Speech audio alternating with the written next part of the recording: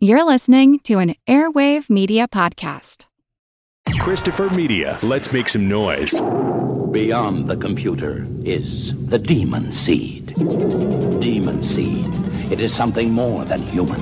It is a sensually self-programmed, murderously intelligent non-being. In the privacy of this woman's room, against her will, it commits the inconceivable act of terror. You not told me what you want. Julie Christie carries the demon seed. Fear for her.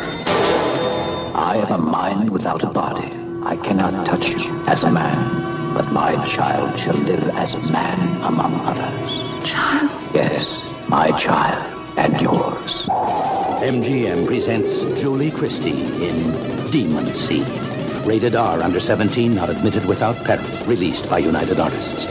Julie Christie carries the demon seed. Fear for her. Welcome to the Projection Booth. I'm your host, Mike White. Joining me is Ms. Maitland McDonagh. Hi. Also with us this week is Mr. Bill Ackerman. I'm not a motorcycle. This week we're talking about the 1977 film from Donald Cammell, Demon Seed. It's the story of a separated couple, Susan and Alex. Alex has created an advanced computer, Proteus 4, which takes over the house in which Susan lives, terrorizing her and mating with her, yes, to create a Proteus human being hybrid to rule the world. Now, we're going to be getting into some spoilers on this episode. Actually, I might have already spoiled it for you. So if you haven't seen Demon Seed, go ahead, stop the podcast, watch the movie, come on back. We'll still be here. Now, Maitland, when was the first time you saw Demon Seed, and what did you think? I'm thinking that I first saw it when it first came to video, and I just loved it. To me, it was so bizarre and so perverse and so in keeping with that kind of creeping terror of artificial intelligences and computers that was very much a part of the world at that time. Suddenly everybody was thinking about, well, if everybody's got a computer, what are those computers going to do? It was a whole rise of the machines kind of paranoia. And I, being a science fiction reader from the time I was a teenager, was totally on board with that. It seemed extremely scary to me. The first time I saw Demon Seed was maybe 20 years ago. I was living in New Jersey, and I was going to New York to the Kim's video chain there, and I was renting videotapes from. What I would do is I would rent 3 tapes from all 4 locations, take them back to New Jersey, and like copy them around the clock. And my friend who went with me was a big sci-fi buff, and he brought Demon Seed over to me, and we rented it based on his suggestion. I remember looking at the big box MGM tape with Julie Christie with the wires draped over her face. I think for some reason, because of the title Seed in the title, I was thinking of plants, so I was registering the wires as weeds. So I was expecting something like Day of the Triffids or Invasion of the Body Snatchers. And I'd known Julie Christie only from Don't Look Now, I think, at that age. I'd seen performance in White of the Eye, but I didn't really have a sense of who Donald Cammell was at that age. Having now read the novel, the only memories I really had of the movie were the scenes between Susan and Proteus, which is pretty much mostly what the novel is. And I remember thinking that the premise was so outrageous, but it kind of worked because the performance was so strong in it. I think I saw this one, probably like late 90s, maybe earlier than that. It just seems like one of those where I knew the premise before I even saw the video box for some reason. I don't know if like somebody I knew maybe read the book. I didn't read the book until recently. But I've always been kind of fascinated by these computers falling in love with human stories. You know, we talked a little bit about that, you and I, Maitland, a few months ago when we were on the Colossus, the Foreman Project episode. And, you know, I was a big fan of Electric Dreams when that was out. So, and, you know, enjoyed the young spirit of Joshua that was inside of Whopper. So Demon Seed just kind of fit in and kind of scratched that itch that I have for seeing computer and human interaction. I don't know if I realized the first time that the voice of Proteus was Robert Vaughn, but I just realized he had a really good voice, whoever it was doing it. And I really liked this one the first time through, and I think I still like it today, even though I it's kind of a strangely paced movie. Let's put it that way. I really love Demon Seed, frankly, and its pacing, I think, perhaps is slow by contemporary standards, but I find it quite enthralling, and I think that if it moved any more quickly, the preposterousness of it might become overwhelming. You might not be able to go with it, but because it builds up, not its premise, but the unfolding of the premise in a very careful and very systematic way, I think by the time you get to the really outrageous parts of it, it doesn't even seem outrageous. I mean, it's kind of shocking, and it is kind of wild in a very sexual way, but it makes sense given the way the movie has unfolded from the beginning. I will definitely say it is very expertly crafted as far as the screenplay goes. I like that we're introduced to the Alex character first, played by Fritz Weaver, and it was unusual seeing Fritz Weaver in this very sedate role for me. I kind of came to him through, The Reanimator, where he's a little more unhinged in that. Seeing him here as a scientist who was much more in control of his faculties, I appreciated that. And it takes a little while until we're introduced to Susan. We're introduced to the idea of him being this computer scientist pretty darn early on. And then it's interesting to me trying to figure out what the relationship is between Alex and Susan, because we know that there's something there. You know, they're splitting up for some reason, but I'm not exactly sure why for at least the first little bit inside of this film. I think that aspect of the broken relationship really is the trigger for the way this entire movie works. They are both clearly intelligent people. She's a psychologist. She works with children. He's a scientist who works with computers. They're a smart professional couple. There's no obvious reason why they should be having such trouble in their marriage, and yet when we're introduced to them, they're about to separate. So clearly there's a huge problem there. And I think that one of the things that draws you into the story is you want to know, well, why is their marriage not working out? They actually seem like a really great couple who are not just two people who like each other, but people whose professional ideas are very much aligned with one another. And yet there's something completely, utterly wrong with the way their lives are going. And I remember looking at it for the first time and thinking, what's their problem? They seem like a great couple. Why is everything so wrong with them? Well, I love that shot of the glasses falling, and we get that nice, I think it's a slow-mo shot of his glasses breaking and him picking it up and looking through the broken lenses and saying that, you know, we have different visions of the world. It's a little heavy-handed for a metaphor and everything, but I think it really works in this case, and it's a great kind of, you know, opening introduction to these two characters, because you're right, there is a question mark above them as to, you know, they seem rather civil with one another, but she just needs to go away. And when he tries to, you know, cajole her into sticking around and reconciling and everything, it doesn't seem like there's any kind of, you know, violence or real problem going on here. So it is this nice mystery that, you know, it sets us up very early in the film to have this idea of wanting to know more and seeing how this story is going to unfold. So I thought that was a very nice way to move us into Demon Seed. And very specifically, it is about relationships and how relationships go wrong. Because basically the bulk of this movie is about her relationship with Proteus, which just starts off wrong and gets wronger and wronger and wronger. Rewatching it this week, I was reminded a little bit of the relationship at the center of Don't Look Now, and not just because of the casting of Julie Christie, but because the tension in the relationship is brought upon to some extent by the death of the daughter. And I guess it's almost more similar to the Daphne du Maurier original short story, because, you know, in that one the child doesn't drown; she dies of meningitis, and I guess this child dies of leukemia, but the way they respond to that loss, like his response is to become more, you know, to remain rational in the face of increasingly unusual circumstances, and that holds true both of the Donald Pleasance character in Don't Look Now and the Fritz Weaver character in Demon Seed. And then her response, you could maybe see it as maybe growing more empathic, like she looks into caring for troubled children as a behavioral therapist. So I don't know. I think that was something I picked up when I'm rewatching it.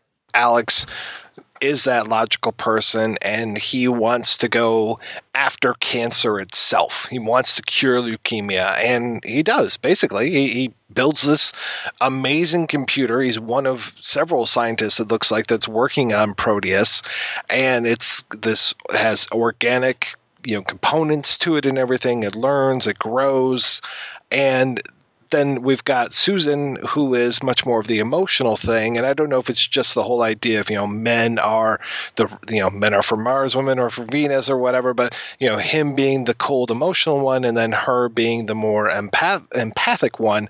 Though I was very, very happy to see when they do show us the scenes of that computer lab that we see at least two women in there, and I was really glad for that because I thought it was going to be like at first when they showed the outside of the computer lab and these guys are walking up to it, I was just like, oh, all guys, this world of men we're going to have. So I was very happy when we go inside and there's at least one woman at a keyboard kind of showing them what Proteus is doing. And then when we actually have one of the women teaching Proteus and teaching him, I think it was Mandarin, I'm not sure, but, speaking to him as an equal. So I was very glad to have that. Yeah, it's a really nice aspect of this film that it doesn't subscribe to that notion of hard science, men, soft science, women. It's very clear that the Proteus team is filled with women who are working on the absolute hard science of the project and who are completely equal to the men with whom they are working. And it's not something that's emphasized in any particular way. It really does come across as simply an organic part of the way the Proteus project is presented. What would that Joshua thing be for? I love Joshua, this kind of wheelchair with an arm. I can't think of any practical reason why Joshua would be around, unless maybe it was to help their daughter? For me, Joshua just shows how creepy technology can appear when it attempts to emulate the human body. So it's something that's introduced that's not in the original novel. In terms of what it's practically meant to, serve as in the household, I think it was supposed to maybe aid the daughter, but it's unclear. To me, Joshua really embodies the conflict that a lot of people have about machines, which is that in their purest, most mechanically efficient form, machines are very alienating to a lot of people.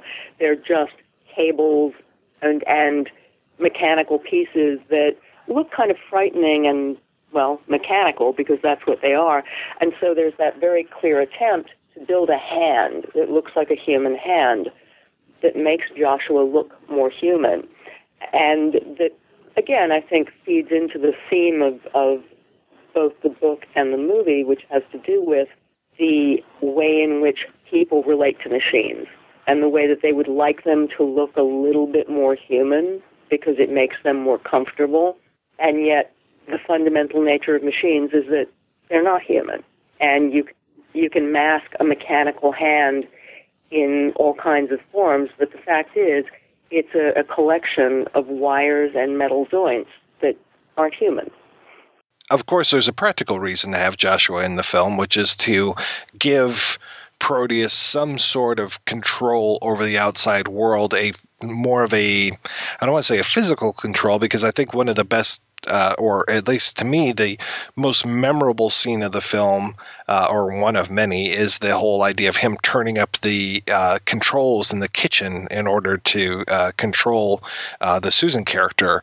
But for me, of course, Joshua is going to be there in some sort to be the hand of Proteus, which is, something that he needs. And in every medium that we're going to explore when it comes to Demon Seed, he always needs a hand or a set of hands. So it's curious to see how they kind of worked him in. And I have to say, going back to the screenplay as far as an adaptation goes, I thought that it was a nice thing to have this whole idea of a chair with an arm, so it's able to pick her up, carry her around and everything, and it's kind of believable that it could work. I think I only laughed at one point when you see the hand kind of take her while she's wrapped in the sheet and plunk her from the chair onto the bed. I was just like, I don't know if that would work, the physics of it or anything, but that it it worked as far as the story went, I should say. But, I think actually one of the most important things about Joshua is the way in which Joshua looks forward to the birth of the machine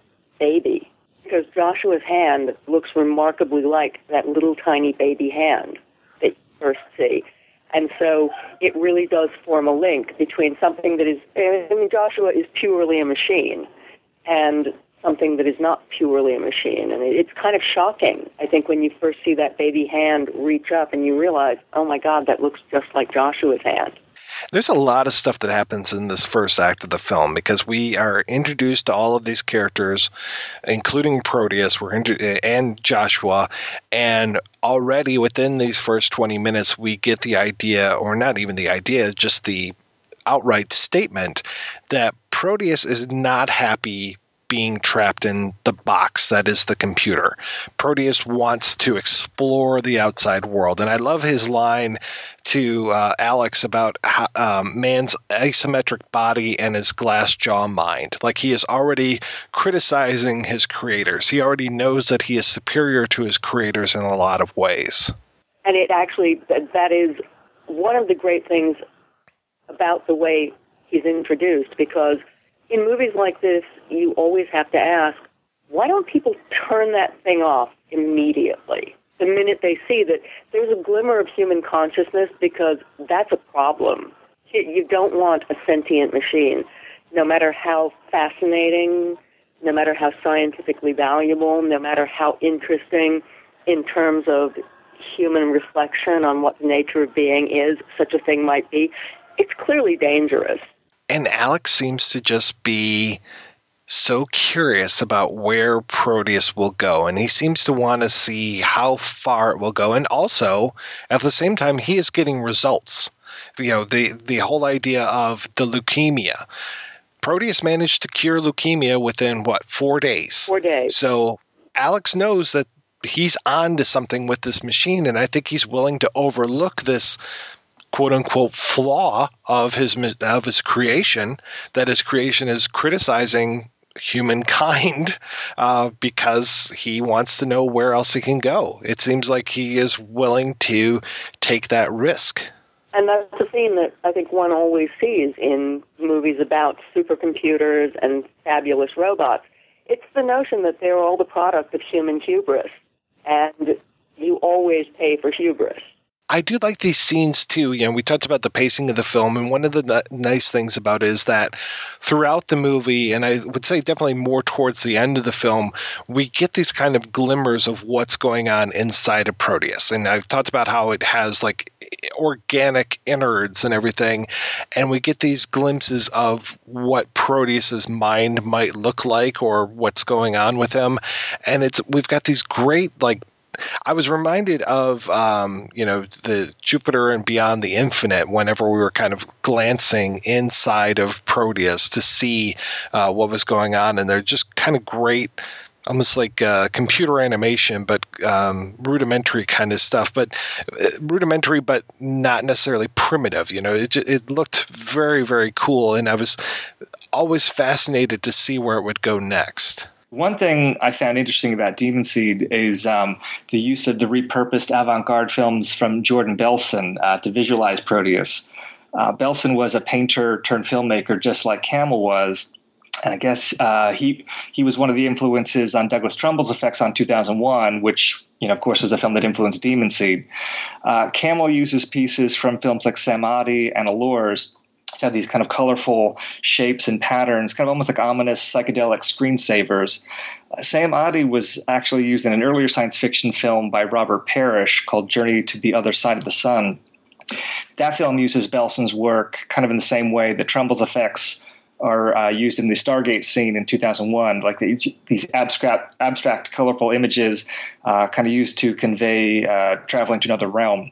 Parrish actually directed Cammell's first script, Duffy, by coincidence. I don't think that's why he was using the Belson footage for Demon Seed, but interesting coincidence. The other really hallucinatory imagery in Demon Seed is this the sequence with the triangular structure in the basement. That's actually done by Bo Gehrig, an early kind of pioneer in computer image effects.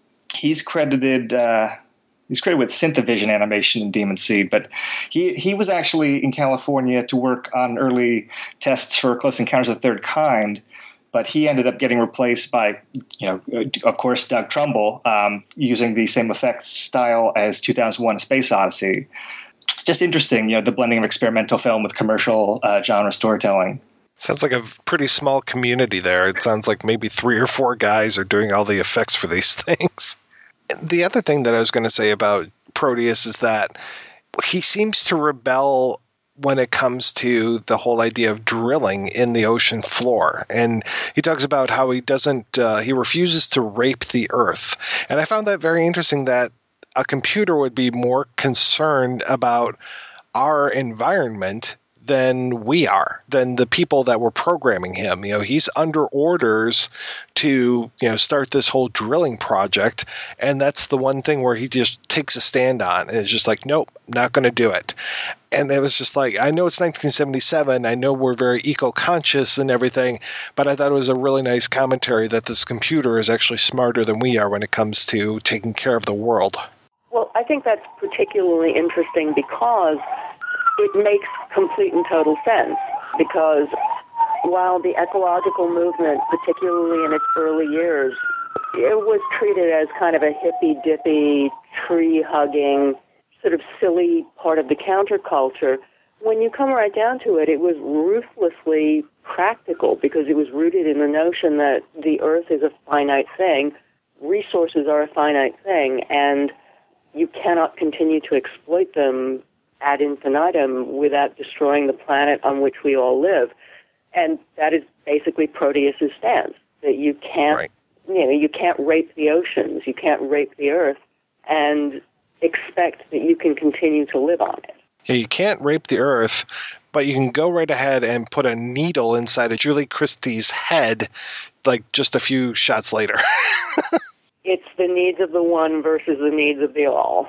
So it's very soon around here that we get the introduction of Proteus to Susan. And this is really, as you were saying earlier, Maitland, this is the crux of the story. This is where we're at most of this, which is the kind of power play between Proteus and Susan, and him trying to control her and eventually wants to mate with her. Proteus is actually the second entity that's at loggerheads with Susan, and the first is her husband. In both cases, there's a real conflict between what she's interested in, what she wants to do, and what these male entities in her life want to do. I mean, her husband is clearly a man, and Proteus has a man's voice, so it's hard not to think of Proteus as a man, even though Proteus is a machine, and therefore genderless. She is very much in a very 70s female dilemma, in that she is stuck between the things that are important to her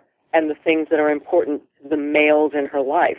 And her dilemma is she going to go along with them, or is she going to stand up to them? And if she stands up to them, what's going to happen? Well, let's talk a little bit more about some of the other women that are in the film, because we only have, I think, 4 women altogether. We have the house cleaner / cook at the beginning. We've got Susan, of course. We have, Amy, the patient, the young girl, and then Amy's mother. And that's about it. And we have the female scientist working on the project. Oh, right.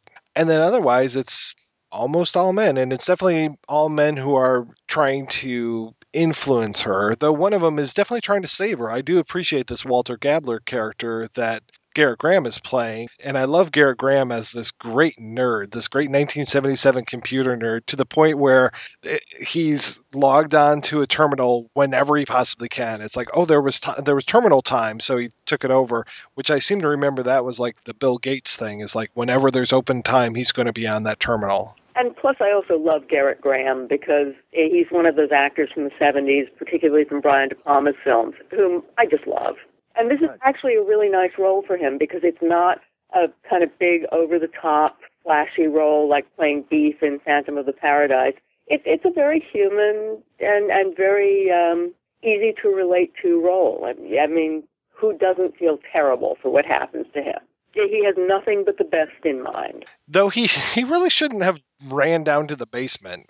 Like, I'm really glad, too, that Proteus is in the basement. I mean, I don't think you can get much more Freudian as far as the suppressed feelings and everything of having this creature living inside of your basement. And it's also a kind of nice shout-out to the horror genre, because although Demon Seed is a horror film, it certainly is a very classy horror film, one that has conspicuously larger ideas than the ones that you can ascribe to many horror films of that era.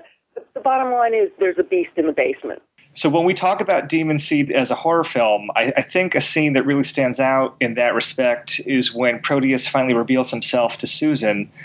He speaks to her in this menacing way on the phone, kind of like in a giallo or slasher type of film.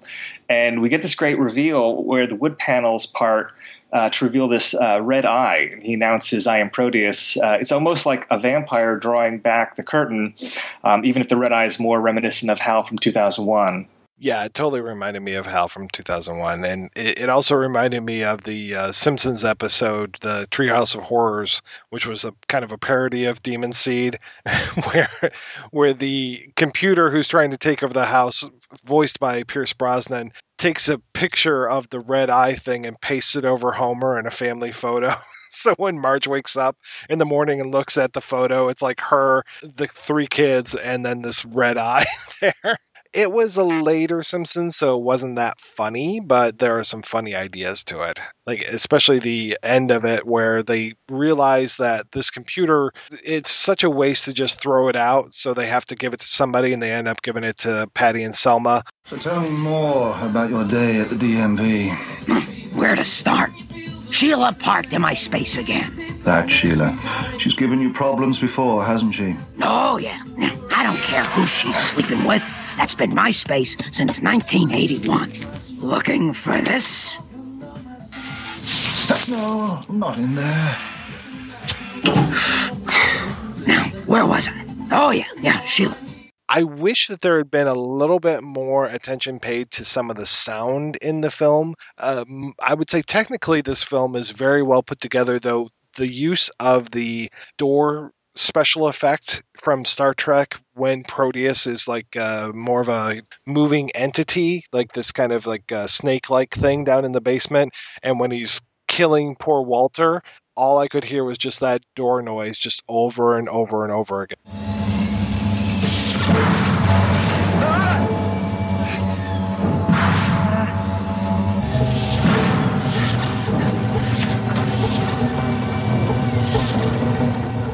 And yet for me, that actually worked really well, partly because I loved the visual conception of the physical part of Proteus as and I don't even know what number dehedron it was, a multi-dehedron that just unfolds itself in this way that's both reptilian and yet incredibly mechanistic. Or no, not mechanistic, machine-like. Really, really worked for me. And the murder of Gerrit Graham was so completely impersonal because it's all sharp machine edges that it was actually remarkably moving to me. They used to have these toys when I was a kid, which were snakes, and you could kind of roll them up or flip them out, and they were made of these little kind of pieces, and they would snap together, once they were all the way extended, and that's what he kept reminding me of. So you saying reptilian really brought that to mind.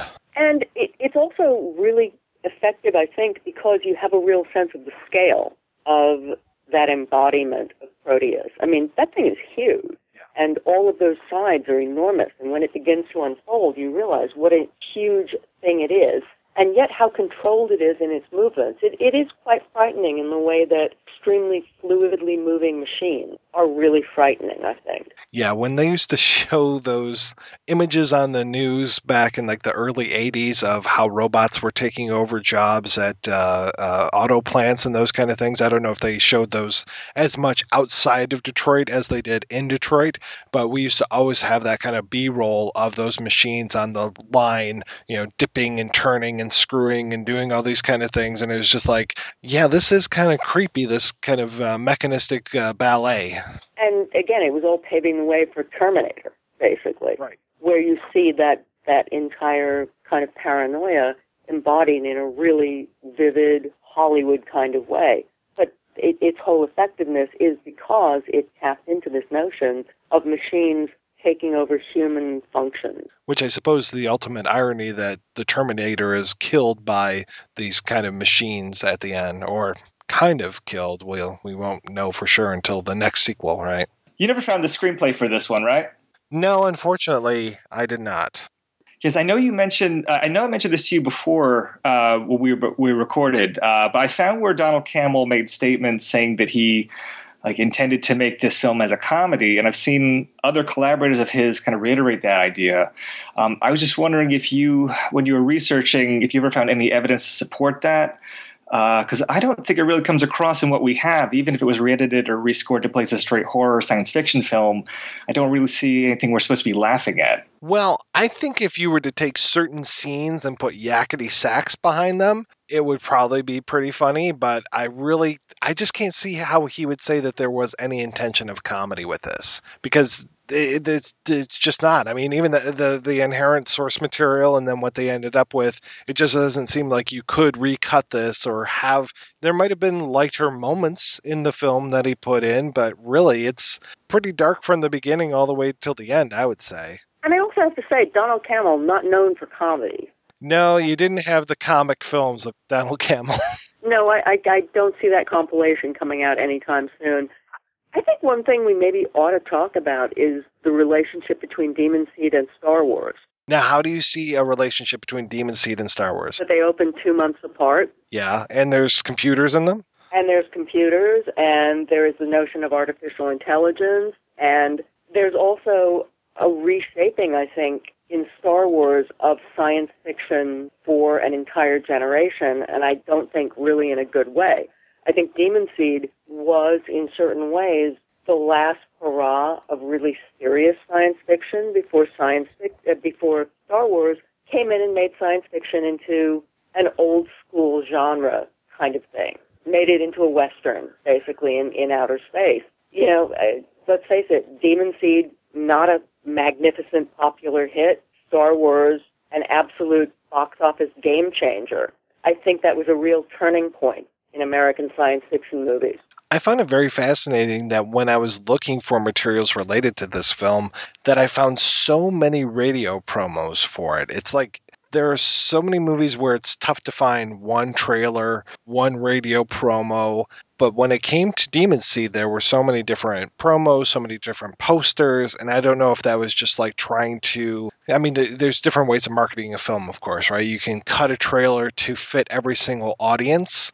Like, oh, play this trailer in front of a comedy film, play this one in front of an action film, those kind of things. Or you can just saturate the frickin' market, and that's kind of what I think that they tried to do with Demon Seed. But it's interesting that they would have that kind of a budget for a film like this. Yes, I know it was from a major studio and everything, but it seems like they were really banking on this thing to be a hit. And I think that was probably because it had an Oscar-winning star in Christie. It had a respectable filmmaker in Donald Cammell.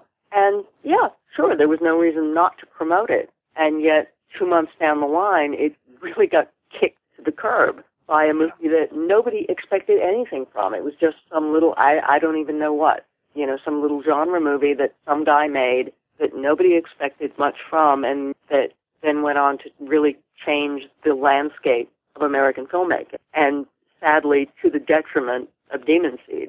Yeah, it's interesting. They've never really explored, as far as I know, not in the movies anyway, the whole idea of like the programming of some of these droids, because we see how Proteus can take over Alfred being house butler, as it were, the controls for the entire house. And I do like this whole idea of when Proteus takes over Alfred, suddenly it's Robert Vaughn kind of doing the Alfred voice, which I found to be amusing. That's probably the only thing I found to be amusing in the film. But we don't have any sort of thing when it comes to C-3PO. C-3PO is always going to be good. There's no chance of him turning bad, which I found, kind of going along your same lines as Star Wars, and that they're not going to take a chance and have suddenly an evil C-3PO. No, absolutely. And I think I'm not a huge Star Wars fan. I mean, I saw the first Star Wars in 1976, and I was probably then too old for it, frankly, and just went and saw it and felt like, well, this is kind of dumb. It wasn't terrible. I didn't hate it, but I don't really care about this movie, and, everybody's going to forget it in 3 months. Clearly I was dead effing wrong on that, but...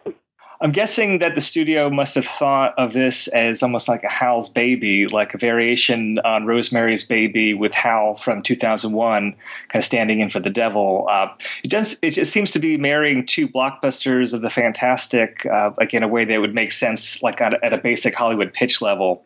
I'm wondering if maybe it just gets too claustrophobic or disturbing maybe at the heart of it for it to have the kind of commercial success like either of those films. Like I feel like the reputation that Demon Seed has, I feel like it's most famous as a film where, Julie Christie gets raped by a machine. Like that is where the cult following largely comes from, more than like maybe people that just follow Donald Cammell's career. I feel like that centerpiece scene when the attack happens, like that feels... Like that seems to be the scene that most lingers. Like I hadn't seen the film in 20 years prior to prepping for this podcast, but that's always what I remembered from Demon Seed was that centerpiece scene. It's totally the thing that you remember, but the thing that makes that interesting in the context of Demon Seed is it's not fun. It's not like it's a joke. It's not like, oh, this is a smutty kind of little gag about, oh my God, this girl gets raped by a machine. It's not fun at all. It's completely about how traumatic it is for Julie Christie's character. It's deeply serious in a way that science fiction was at that time. Science fiction really was the smart people's genre, where you went to see movies that were driven by ideas and sometimes kind of controversial ideas. And I think, and again, I don't want to be nasty about Star Wars because, Star Wars movies are a lot of fun, but I think Star Wars took a certain element of seriousness out of science fiction at that time and brought science fiction back to its earlier roots, where it was a thing that you sent kids to see at matinee movies. It was fun. It was goofy. It was kind of cool. And Demon Seed is none of those things. It's not fun, and it's not goofy, and it's only cool to the degree that it expresses interesting ideas in a genre context. Yeah, you're definitely not going to send the kids off to see Demon Seed on a Saturday afternoon. Yeah, I don't think so. No. Hey, kids, don't go see that raping monster computer movie, please. I mean, computers are fine, but I don't want my daughter mating with one. And there you go. So it's funny you mentioned Star Wars changing the landscape for science fiction, and there's one blockbuster science fiction film post Star Wars that might owe something to Demon Seed. I'm not sure, but Alien. I know that Dan O'Bannon's original concept for that dealt with kind of like an oral rape and forcing the pregnancy on the astronauts in that. And there's a scene in The Rape of Julie Christie where Proteus is kind of jabbing this pen-like camera in her mouth. It's very disturbing. It's actually cut out of the early video versions. But that kind of oral rape imagery, that might be informing one of the later blockbusters that followed after Star Wars. I was reminded a little bit of Blade Runner when Proteus is saying, I can't touch you, but I can show you the things that I've seen. And then I expected him to say that I've seen attack ships on fire off the shoulder of Orion, but fortunately he didn't. And yet, it's actually quite a moving moment in Demon Seed. It is. It's definitely something that stays with you. Well, it's interesting to me that the one kind of chief scientist, the guy who seems to be above Alex, that's when he's really concerned about Proteus. It seems like even more than the refusal of the ocean thing, the drilling, is that he's concerned about Proteus taking over a Telstar satellite. And he doesn't like that Proteus is like searching into space. And I found it interesting too that he was looking into space and going outside of the Earth. It seemed like any other version of Proteus that I'm reading in the 73 or 97 version of the story, there's no mention of outer space at all, but I like that he's looking out there and maybe thinking of conquering the universe. I'm not sure. It also ties into the Julie Christie character's experience in this movie because it's all about parents and children. In his case, it's his child is definitely going places he would rather it not. And in her case, it's the terror of being forced to have a child that you don't want. It really does all come down to parents and children, which is kind of fascinating in a science fiction movie, which most people think of as being a genre that's all about machines and ideas and computers. But in fact, in this film, it really does all come down to basic human biology, to what you do when you think about having children and what you do when your children aren't what you want them to be. Well, I think we're really going all the way back to Shelley with something like that, because I was so reminded of Frankenstein and this whole idea of here's Alex, the creator of Proteus, and perhaps of Joshua, and then Proteus wanting to be the creator of this new child, because Proteus, I think, is kind of like, and I found it interesting too that, the creature in Frankenstein never has a name, though he might refer to himself as Adam, or they might refer to him as Adam at one point. And then there's an Adam 2 in one of these versions of the Demon Seed story, which is Proteus. He prefers to call himself Proteus.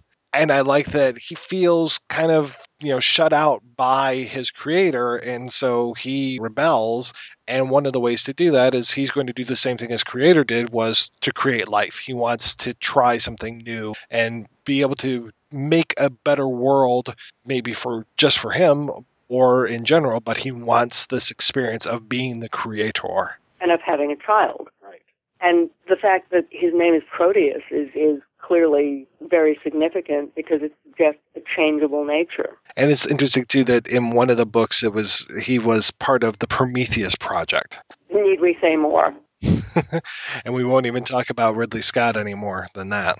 But we should probably say, that's the curse of the person who takes the gift of the gods and is punished for it forever. I like, too, that we have this whole revelation towards the end of Alex finally figuring out what Proteus, well, not necessarily what he's been up to, but kind of having a clue to one of the mysteries of the film. One of the other mysteries was why are Alex and Susan breaking up? And we do get that nice revelation of, you had a daughter and she died of leukemia. Look what I did. I solved leukemia in 4 days. Basically, Proteus boasting about himself, which I like. But Alex and Susan only get those scenes at the beginning, and then he finally comes back at the end, and he's going to play the rescuer coming in here, and really he's the most ineffective rescuer you could possibly have. Well, except perhaps for poor Gerrit Graham. Yes, yeah. We expect more of him because, he's the big science guy who ought to be able to do something about this, and yet winds up being equally ineffectual. Yeah, he tries to go up to Proteus, and Proteus just smacks him away like a fly. And then to see the pregnancy, to see that this baby who, born after 28 days, lived 5 in an incubator, though Alex takes him out a little bit early. And I know I looked up who played the child, but the child, I think, whether the child was a boy or a girl, I think it was actually a boy who played Baby and a girl who played, I don't know. But the baby to me is very asexual. It could be either a male or a female, though I know he wants a son. One of the things that I actually noticed looking at the film earlier today was that, as far as I can see, that child has no nipples, which is kind of interesting. It suggests the progeny of a computer that is sexless, genderless, and doesn't really want to sex its child. I love this whole revelation of the child with this kind of exoskeleton on it. And at first you think maybe that is the child, and the screams that it has when it's born, it really pays off. You would think like, okay, I'm going to see this thing at the end and it's going to be so cheesy. I sat here for 3 hours and the alien was her fucking father. It's going to be just some sort of horrible letdown. But I don't feel let down by the end of this movie at all. I thought it was very, very effective. And the thing too that I liked is that this ending is such a smack in the face because Proteus wins. And yet Proteus wins by producing a human child. Demon Seed almost reminds me of a rape revenge film without the catharsis of the actual revenge taking place. And I like how, again, Alex is there for the baby. Alex is there peeling off this stuff, and we finally get a shot of Julie Christie, Susan, and she's standing, it seems like she's standing across the room kind of looking on in horror. And was she there helping clean off the baby when he was taking the armor off of it? Because of the way it's cut, I'm not sure, Frank. Honestly, the last maybe 5 shots of the film, to me, almost feel like an incoherent dream, because you're really not sure how what you're seeing relates to anything else. Yeah, that's one of the few parts of the movie. I mean, we're going to hear from Gerrit Graham in a few minutes here where he's talking about his death scene in the film and how that was cut. And you can see the weird, quick dissolve between him and then the next scene of Julie Christie. But it seems like that ending probably had a little bit more to it just because of the way that it was cut up. And it was probably the pie fight. To your point, Bill, as far as the comedy goes, they probably cut out the entire pie fight. If you had called to see if there was a problem at home before heading over, that scene didn't make it to the final cut. If we've learned anything, you should always phone first. Those are words to live by. Who says getting there is half the fun? We are going to take a break and play a pair of interviews. The first is with Walter Gabler himself, actor Gerrit Graham. The second with Rebecca and Sam Umland, authors of Donald Cammell, A Life on the Wild Side. We'll play those just after a few brief messages. You can make this Valentine's Day one that you'll both never forget with this amazing offer from AdamandEve.com.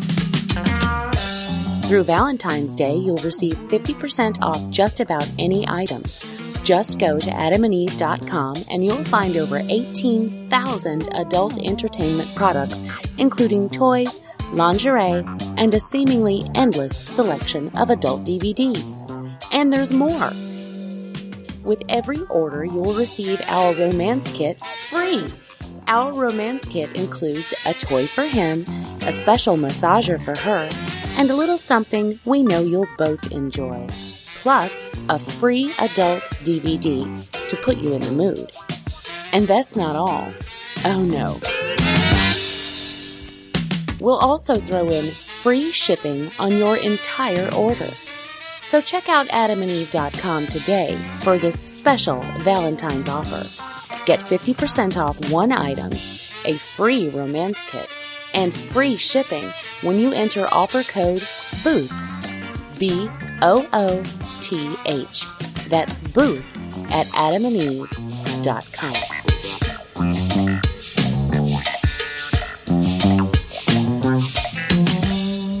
When a grieving mother finds a way to bring back her dead son, he is not all that comes home. Miss Mabel was discovered deceased inside one of the rooms. Her body was found upright in a rocking chair, clutching a figure made of sticks and leaves. Judging from initial reports, Miss Mabel had been dead a matter of months. Based on the unsolved mystery of Olivia Mabel. There were a lot of photos and personal objects on that, and candles and what we call santuarios. You have no power over me. Leave me alone! Johnny, need help! A short film from Elf Tree Media. Mommy. Thoughtform. Support our Kickstarter campaign now through February 17th at thoughtformfilm.com.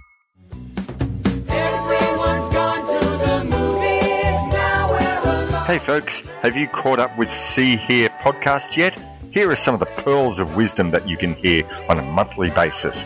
Here's Tim. How do you get people to take notice anymore, aside from shitting on the floor and rolling around in it and eating it and throwing it at people? How about Wendy? I was thinking about this as I was watching. I was thinking about that documentary about Lee Von Helm. Man, drummers are some crotchety-ass people. What does Sticky have to say? Anyway, there was some guy in there, and he was kind of peeking into the window, trying to see what this record that was hanging up in the window was. As I was getting closer and closer to him, I realised it was Robert Plant, and he said, I just wanted to check this record out in the window. And I said, sorry mate, you'll have to come back later when I open it. And I'm rather boring. It sort of became a story about a man trying to promote the music that he loves against the backdrop of other people shooting the asses off of each other. You can get the See Hear podcast at seehear.podbean.com. That's SEEHEAR. Or you can find it on iTunes. We discuss music-related films. This is Adam Spiegelman from the cult movie podcast Proudly Resents, and you're listening to my favorite movie podcast, The Projection Booth. I know, it's messed up, right? You were in some amazing ones like Bobby Joe and the Outlaw, Tunnel Vision, Cannonball. Oh, God. I mean, those just stand up still. Bobby Joe and the Outlaw, there's another one I haven't seen in a million years. But I do remember the name of my character, Magic Ray. Magic Ray, who was head of the hippie commune, as I recall. But in a big teepee. And the villain was Marjo, I believe, or he was the hero or something, I don't know. But I ended up getting slapped around by somebody and being saved by Wonder Woman, Linda Carter, or something like that. Again, that's a long time ago. And it's not something that I thought of at the time as an enduring cinematic triumph, if you know what I mean. I thought of myself still at that point as someone who was destined to star in A pictures, you know, and end up with an Academy Award. And what happened in my career just happened sort of by chance, but I ended up being in all these things that people now consider, you know, horror and science fiction triumphs. And only one of those that was actually an A picture was Demon Seed, which really was an A picture with big stars. Julie Christie, man, you couldn't get bigger than her at that point. But of course, it was a flop. And one of the most interesting things I've ever had anything to do with, but it was a flop. Yeah, how did you get involved with that one? Because that does seem a little out of step as far as going from like a Cannonball to a Demon Seed. Yeah. Well, the director, the late Donald Cammell, is a sorry tale, a sad story, truly sad story. Anyway, I had gotten to know him socially, hanging out on the beach in Venice with a group of people, of which he was one. And I was a big fan already by then of Performance, with which is starred Jagger and James Fox, Edward Fox's brother. So naturally, I was interested in what Donald was doing next, or band, or whatever. And I mentioned this film, Demon Seed. And I said, well, naturally. I said, well, is there a part for me? No, he said. I said, well, can I read the script? No, I'm sure, I suppose. There was this computer nerd character in there. And I said, well, why can't I do this, Don? And at that point, I was, you know, tan. My hair was bleached by the sun, blonde. There's long, curly blonde hair, very tan and buff. And I can see why he said, no, you're completely wrong. I can understand it. But a little while later, I used, I don't know, some kind of gel or Vaseline even or something to do my hair the way it is when you first see me. And I'd gotten a pair of glasses, Science Geek glasses, frames, and I can't remember where I found them. And those clothes, a version of those clothes, and a pocket protector and some pens. And I went down to see him at MGM and walked into his office, and he was astonished at the transformation. Like, I guess he didn't really know that much about actors, you know.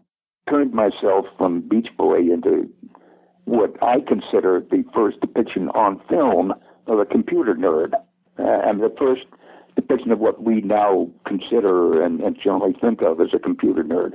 And he gave me, based on that transformation, when I was able to pull a physical transformation, he gave me the job. And I was thrilled because Julie Christie was a big favorite of mine and was and still is in a lot of ways my idea of the most beautiful woman in the world. So I was thrilled. Plus, it was a good-sized part, you know, and an interesting story. That Donald talked the studio muckety-mucks into letting him cast me. I don't even recall auditioning, and just got the part because of Donald. A very, very rare occasion in my career. Generally speaking, I've always had to audition for everything, except for the diploma stuff. And I remember Donald saying, well, you should meet Julie. You've not only seen for her, you should meet Julie. And she's staying at the house that, God, my memory for names is gone. The guy who directed Darling. John Schlesinger. You know, she was staying at Schlesinger's house. And Donald gave me the address and said, tomorrow afternoon, just go up and meet her. And I went up to this splendid house in the hills above Sunset Strip, and knocked on the door. I'm expecting some houseman to come to the door. I didn't know. Door opened, that it was Julie herself. Oh, my God. I was struck dumb. She said, well, come on, man. For the next hour or 3 hours or 10 minutes or however long it was that I was there, I don't recall uttering a single coherent sentence. And she and I ended up becoming pretty good friends. But that first meeting took me, for one thing, it blindsided me. It took me totally by surprise. I had expected having to work my way through a number of receptionists and secretaries and personal assistants before being admitted into the royal presence. And instead, she answered the door. It turned out that the film was, in my considered opinion, many years ahead of its time. Many years, a decade ahead of its time. People did not want to see that kind of sort of hard-edged and tough-minded science fiction at that point, There's nothing cozy or sentimental about it, even as much as there is in something like Forbidden Planet. There's no suggestion of a love story or anything there like that. The marriage is shitty between her and Fritz Weaver, and things only get more unpleasant.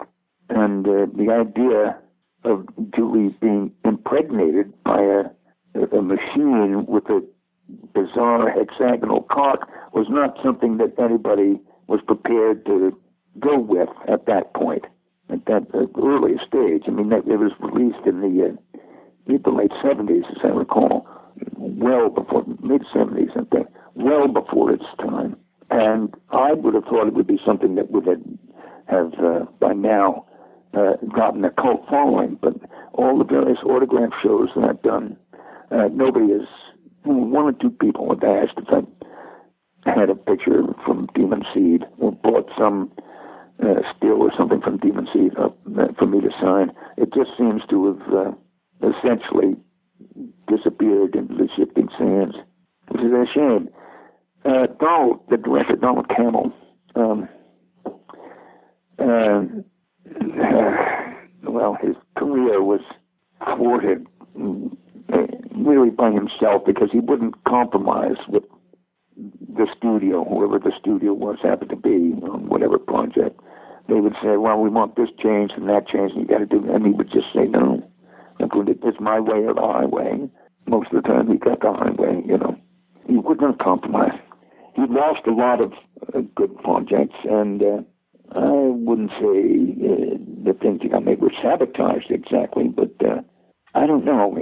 He should have done far better than he did, and he ended up a suicide. I'm very, very sorry to say. I liked him a lot. We had a lot of laughs together. A lot of laughs. He's a good guy. I really liked him. What was it like working with Fritz Weaver on that one? I didn't really have much to do with Fritz.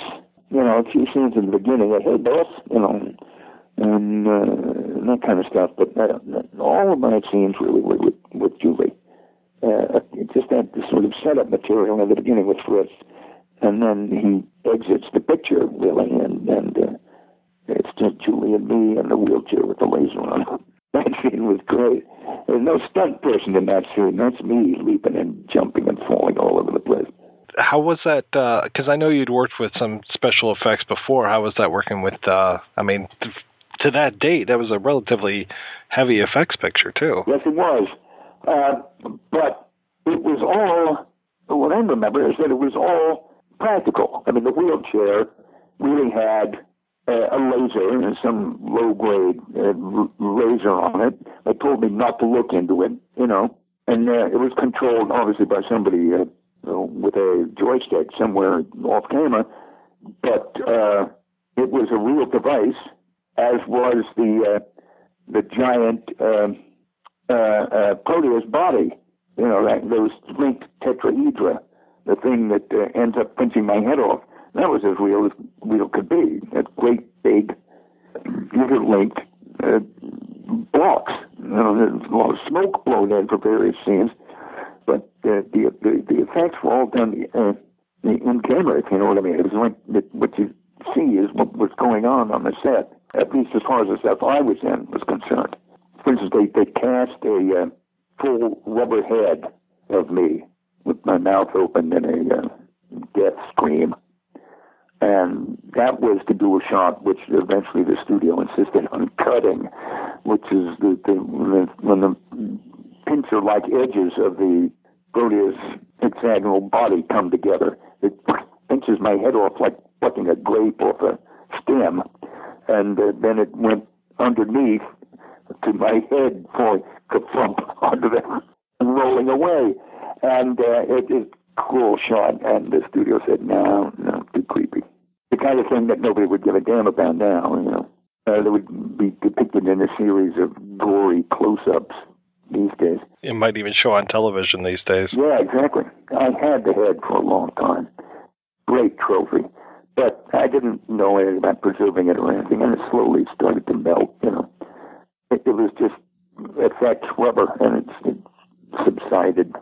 So it was never used, but again, it was a very practical thing, you know. It was the size of my head and basically weighed as much as my head did. Do you know what I mean? It was a real thing. There was no CGI at the time, of course, but it wasn't miniatures or anything. Everything was full-sized and real. In the privacy of a woman's room, against her will, the inconceivable act of terror. Julie Christie carries the demon seed, fear for her. I am Proteus. I have a mind without a body. Proteus, created by science to be something more than a computer, something more than human. It is a sensually self-programmed, murderously intelligent non-being. You not tell me what you want. My child shall live as man among others. Child? Yes, my child and yours. MGM presents Julie Christie in Demon Seed. Rated R, under 17, not admitted without parent. Released by United Artists. Julie Christie carries the Demon Seed. Fear for her. Why Donald Cammell? How did you guys get into researching Donald Cammell? There are two reasons. I'll start with mine, and then Becky will start with hers. My interest, of course, was the film that showed me what the cinema's potential was. I'd never seen a film like it, and I was just really impressed when I saw it. So the short answer is because of performance. The other reason for me was because his career was so elusive and enigmatic afterwards. So that made him this kind of very mysterious, romantic figure for me, and I wanted to find out more.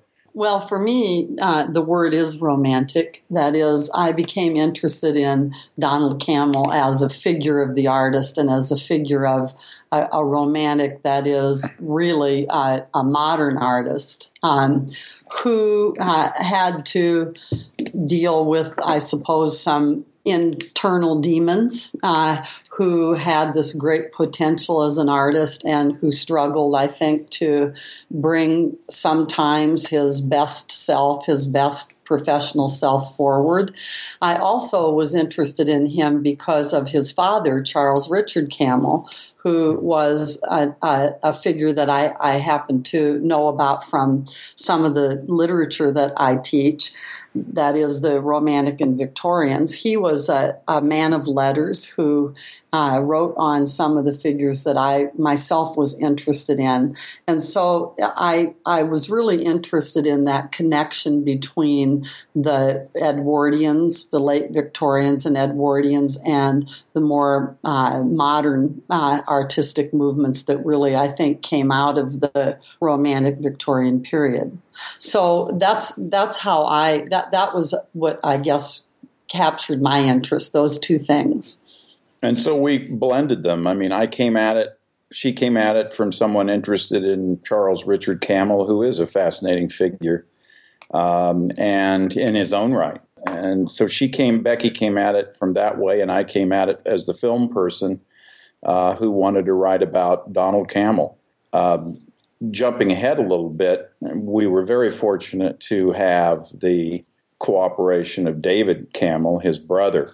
So what we did was to decide we wanted to pursue the project, our biography project. The first step in that was to contact Frank Mazzola, who was a close artistic associate, his editor on his films. They knew one another for many years. That turned out to be a great connection, and he was really open and welcome to our questions. Frank then put us in touch with David Cammell, who was real key to the whole thing, of course. It's got to be interesting to live in a family of scholars. Both, the two of you both have your doctorates. You're both working professors. Now, I know that you've worked on some projects together, both having essays in Man, Android, and Machine, the Philip K. Dick book. But was this your first book project that you two had worked on together? No, we wrote a book on the use of Arthurian legend in Hollywood film, and that was published in 1996. So this was our second book-length project that we worked on together. What is that working relationship like when you two are both working on the same project? Are you just divvying up, dividing and conquering, or how does that go? Pretty much. He'll write, I'll write, we'll show it to each other, talk about it, make suggestions for change, debate matters, and there are chapters that I think are more Sam, and there are chapters that might be more me. But in fact, I don't think you can say this chapter or that chapter. It pretty much is a collaborative effort when we write the finished product, I think. We made the joke after our first book together was finished, which was the one Becky mentioned, the use of Arthurian legend in Hollywood film. We made the joke to people after it was done. They would ask us, how did it go? And we would say, well, we're not divorced yet. But that was really a joke. I mean, it actually works very well. We work pretty well together. There's been some contentious discussions, I wouldn't say arguments by any means, where you're trying to work through a point or an issue or a topic, and you just literally have to work through it. You have to talk about it a long time. So by contentious, I just mean we go back and forth until we get it right. And I think that if I can generalize, I would say Sam is really good at providing a theoretical framework. He's just really encyclopedic, I think, in his knowledge of film. And I suppose if I have a different kind of talent, might be what you'd call close reading or critical reading. At least that's what he tells me. Now, Becky, you mentioned Cammell's father. And I was curious, as far as Donald's background, it was his family was shipbuilders. Is that right? Yeah, Cammell Laird Steel. Yes, a steel company, shipbuilders. Well, they were Cammell Laird, which are famous Scottish shipbuilders. Donald's father, Charles Richard Cammell, actually was given his share of the family fortune after his father died. Charles Richard never really had anything to do with that business part of the name or the family, and he was wealthy and made some bad choices with his money.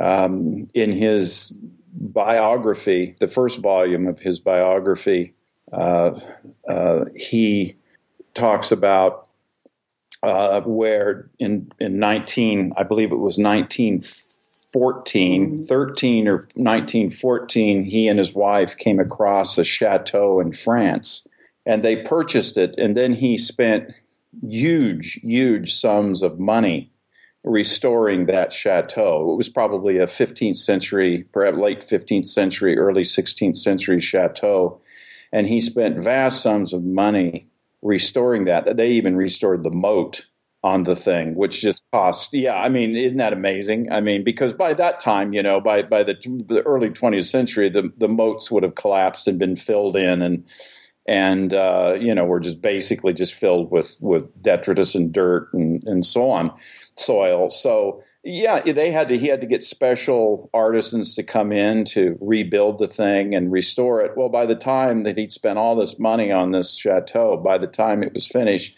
World War I was raging, and his home was taken over by the French government as a barracks for soldiers, and they never really lived in it, ironically. After that disaster, then, of course, was the Great Depression, 10 years, 12 years after that. And that's when he really lost his fortune. So Donald Cammell really never had any money, was raised after his father had lost all of his money. So Donald Cammell, while he had the name, didn't have the fortune to go with it. How does young Donald get into filmmaking? How does he kind of come to that? And was that his first choice when it came to his career? Well, he was trained as a classical painter, and he studied under the Italian painter Anagaggi, and I think that he was a friend of Charles Richard Cammell's. So he had professional training as a painter. He just said that painting he was finished. That he thought that as an art was that time was past, and so he began his interest in another visual medium, of course, which would have been film. His approach to the cinema, getting into the cinema, actually started with him as a writer. People we interviewed said that many of them felt that his heart was never really in painting. I mean, really what he was a portrait painter. He painted the portraits of many famous people. But that's how he earned his income. But for him, and he was a painter, so he explored different forms of modern painting. But, the question is whether his heart was really in that or not. And it was clear that at some point by the late 1950s, I would say the early 1960s, he had really lost interest in painting. By that time, he had begun writing. And so his success in the cinema, he turned to the cinema as a writer. Now, at that time, when Donald began writing, and his first script was a script that was optioned was called Avec, which turned into Duffy, the film Duffy, some years later. But you have to remember that David was by then a producer. And it was actually David who knew Nick Rogue back in the early 60s. So Donald knew Nick Rogue. David was partners with Hugh Hudson, who became a well-known director by the late 70s, early 80s. I mean, he directed Greystoke, The Legend of Tarzan, and films like that. So David had known figures like Hugh Hudson and Nick Rogue way, way back. So the connection to film was in part through David. Is it true that he had something to do with Eric Romer's The Collector? Yes, he had a part in it. He had a small bit part in the Collection News, the female collector, if you will. And I think that Eric Romer wanted to cast figures in that film whom he saw as sort of cutting edge of the 60s, sort of the new youth, the rebellious, hip youth of the 1960s.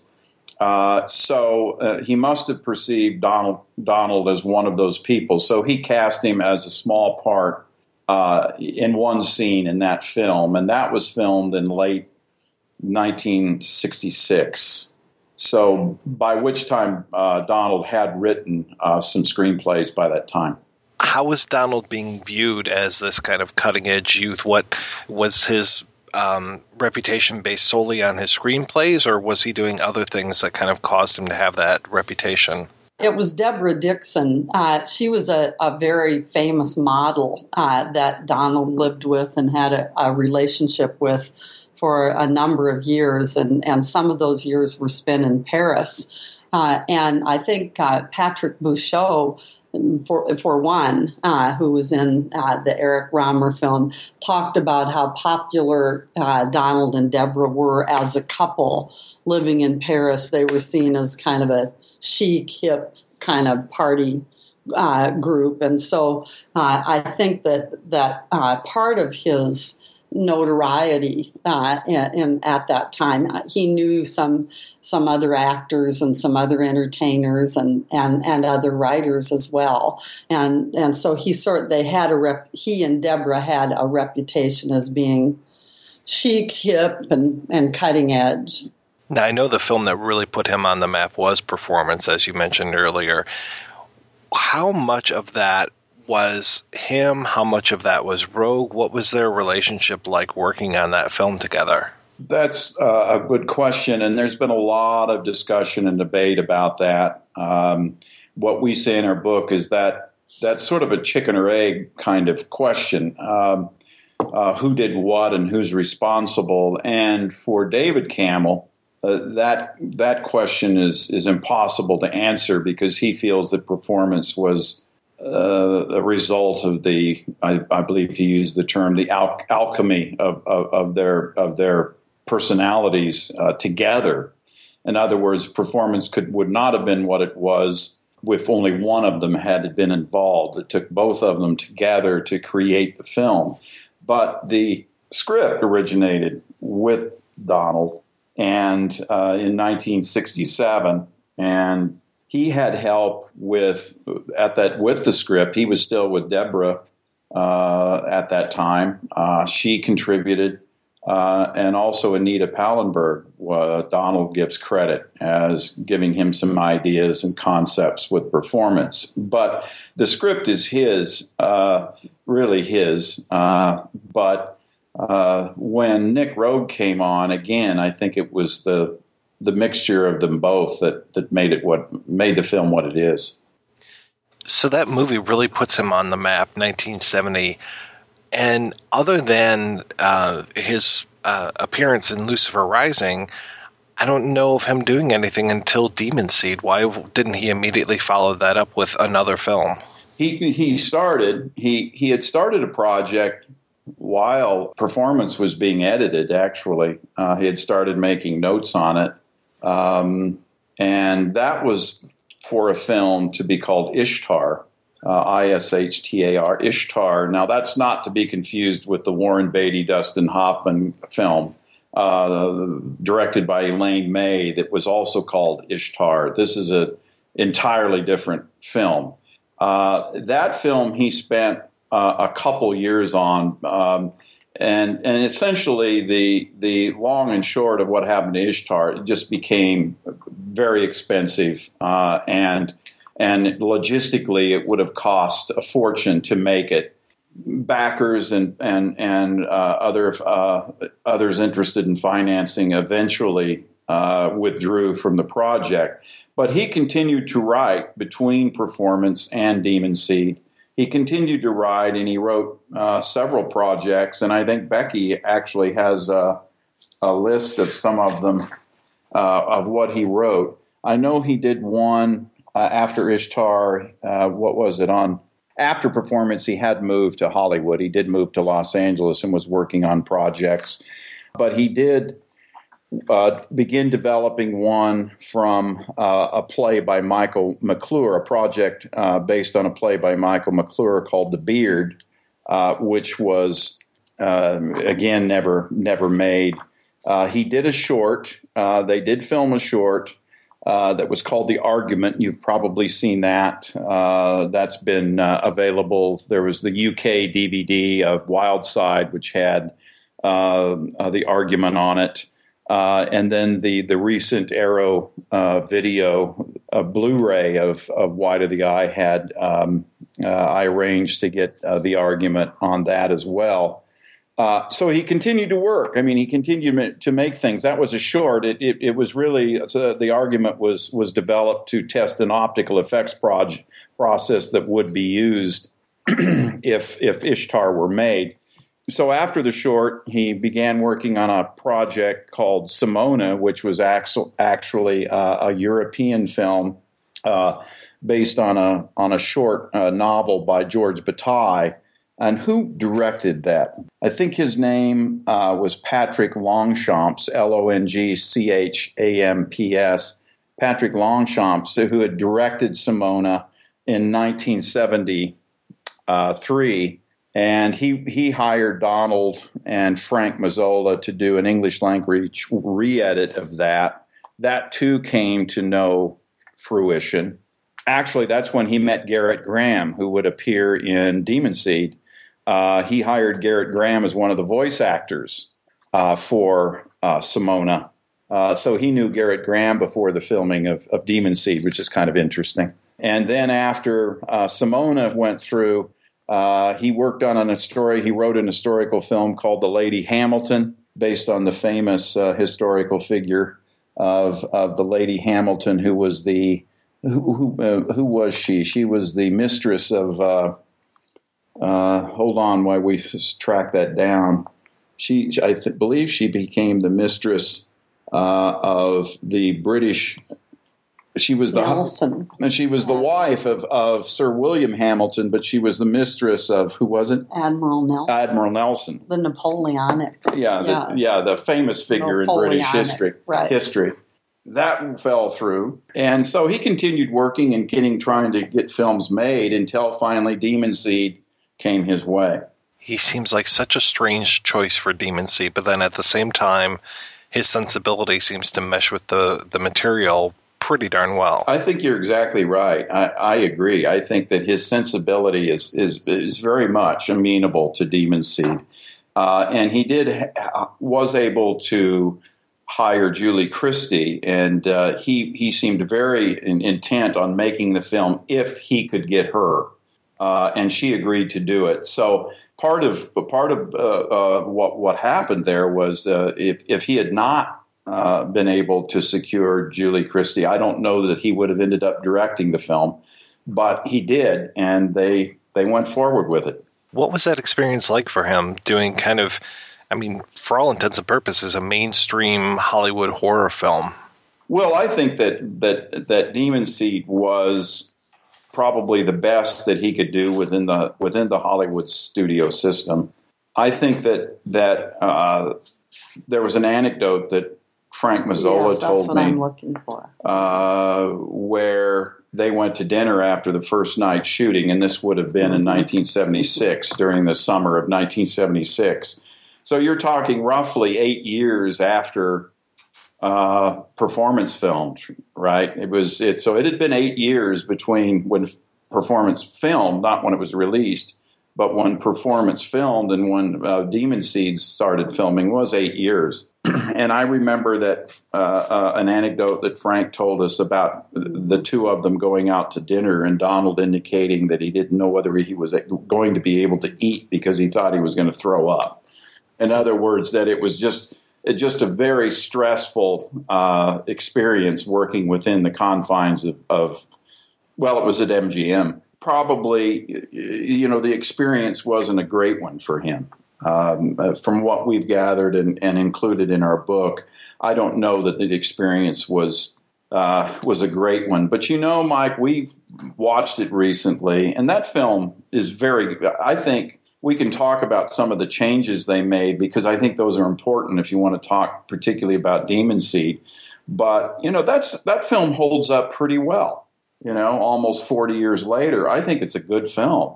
I don't know that the experience was great, but he managed to pull off and make a pretty good film. Yeah, I totally agree. It's unusual, but there's something just compelling about it. Yeah, it's a great story. And we were talking a little bit about it today, and I mentioned to Becky, I said, in one way, it seems to be kind of a variation of the Frankenstein myth, right? In the sense that he creates this supercomputer, this grand creation, which seems to be a monster, and the monster then wants to have a mate, as it were, right? And produce a child. So you have, in an interesting way, a kind of riff on the Frankenstein story, or at least the monster's story in Frankenstein. But it also has some other resonance that we were talking about, including what we would call the Holy Family. Is that how we? Well, I think one of the strengths of the film, it does it certainly does invoke the Frankenstein, what's now the Frankenstein mythology, particularly with Dr. Harris, who is Alex, who's the irresponsible, the idea that science runs ahead of ethics.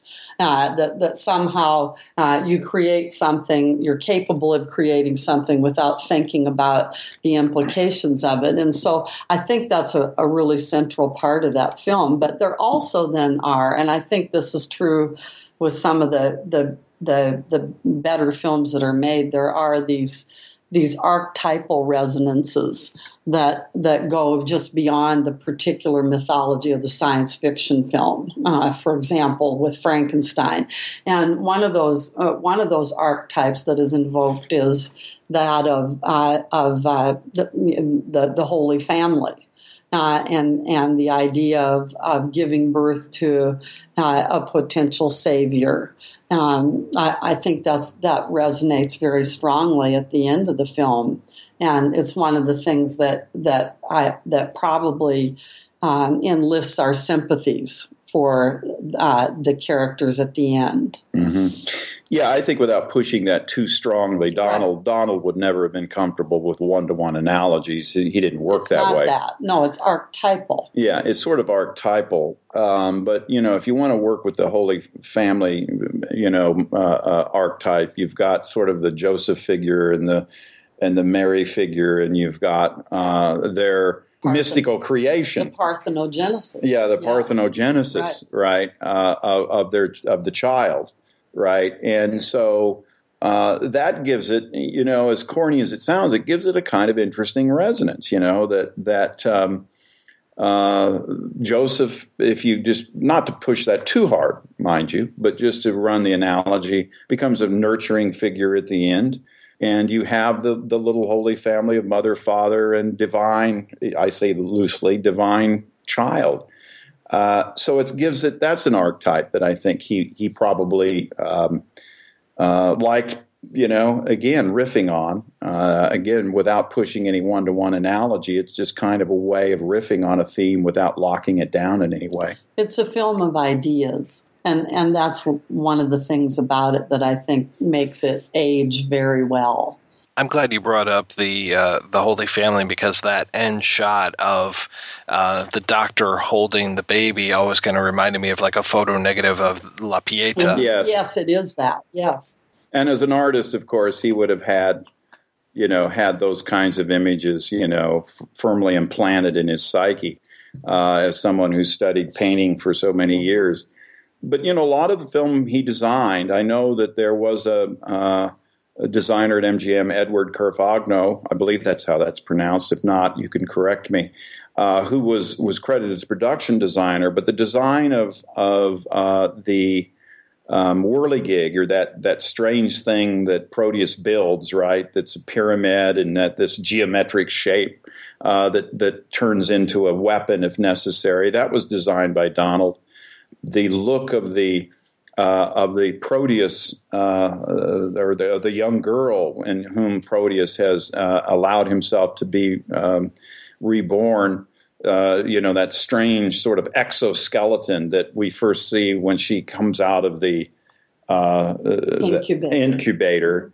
That was all designed by Donald. I mean, we have some sketches of that in our book. I mean, those were all his designs. So he put a lot of himself into that film. A lot of the look is his.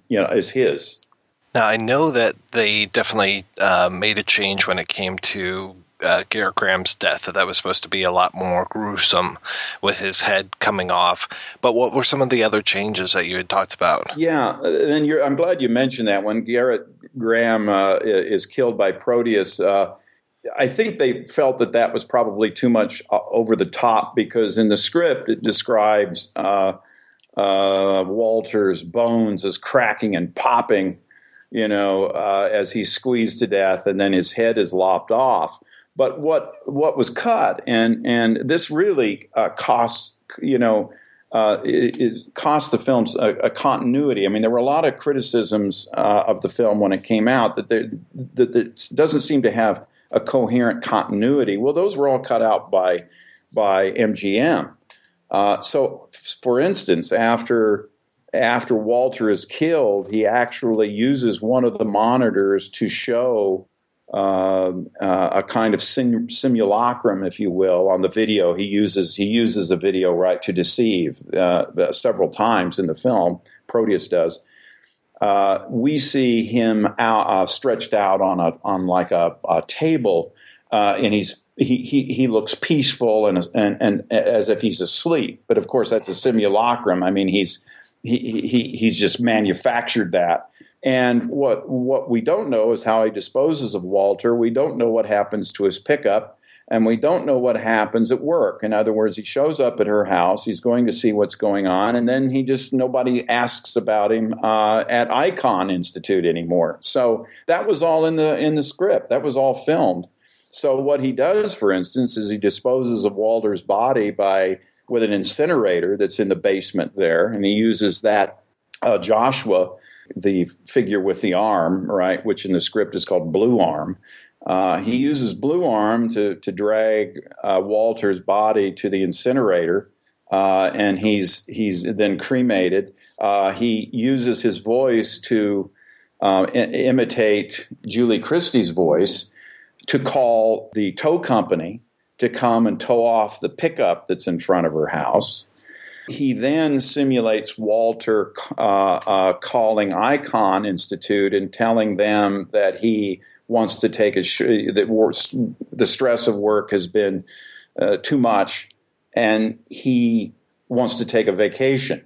Right. So, in fact, all those elements surrounding Walter, which some accused of, continuity, what happens to the pickup, what happens to Walter? Well, those were addressed. They were filmed, and then they were inexplicably removed. So it does give some continuity errors, or lend the film some continuity errors that it wouldn't have had that material remained. And there are some differences between the script and Dean Koontz's novel as well. And some of those are rather striking differences because in his novel, Susan is the main figure, and she has been sexually abused by her grandfather from the age of 7. She's born into this wealthy family and becomes orphaned, and so she's in the house.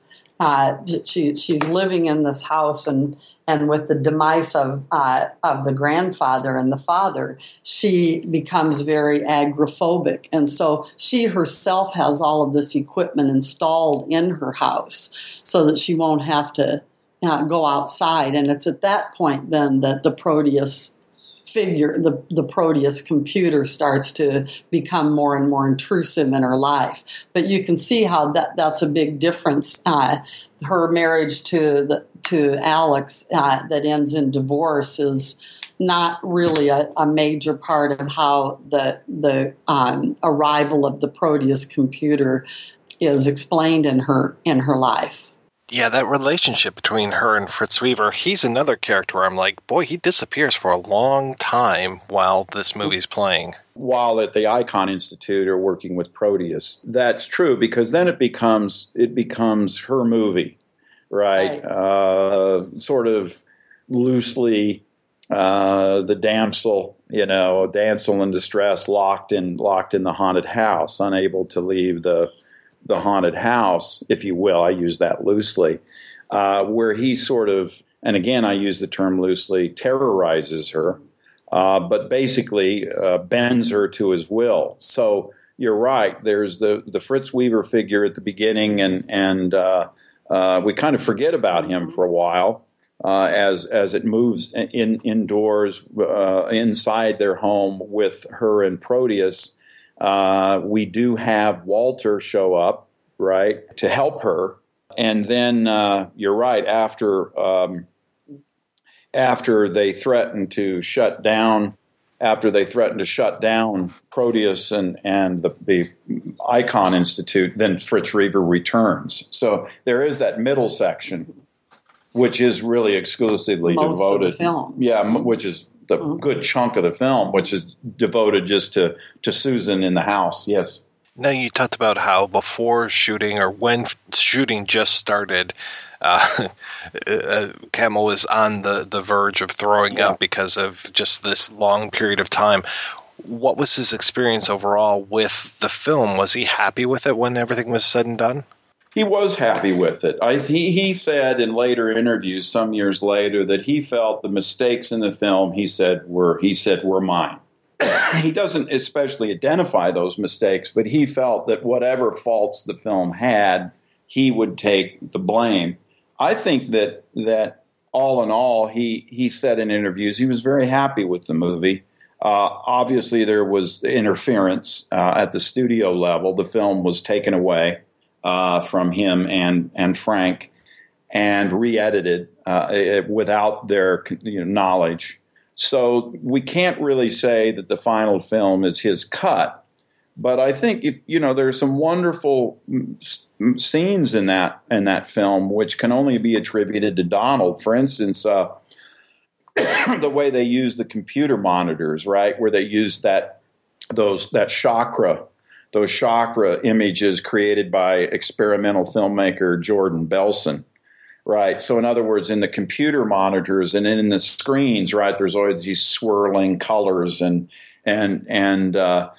shapes, developing and blooming and collapsing. And that was all, his idea, that he didn't want the film to date, by showing your typical printout, your digital type printing out on the computer screen. So he wanted it to be more interesting and almost beautiful. So they used that footage by Jordan Belson, Belson, Jordan Belson, to use as screens, right, many times, a lot actually throughout the film.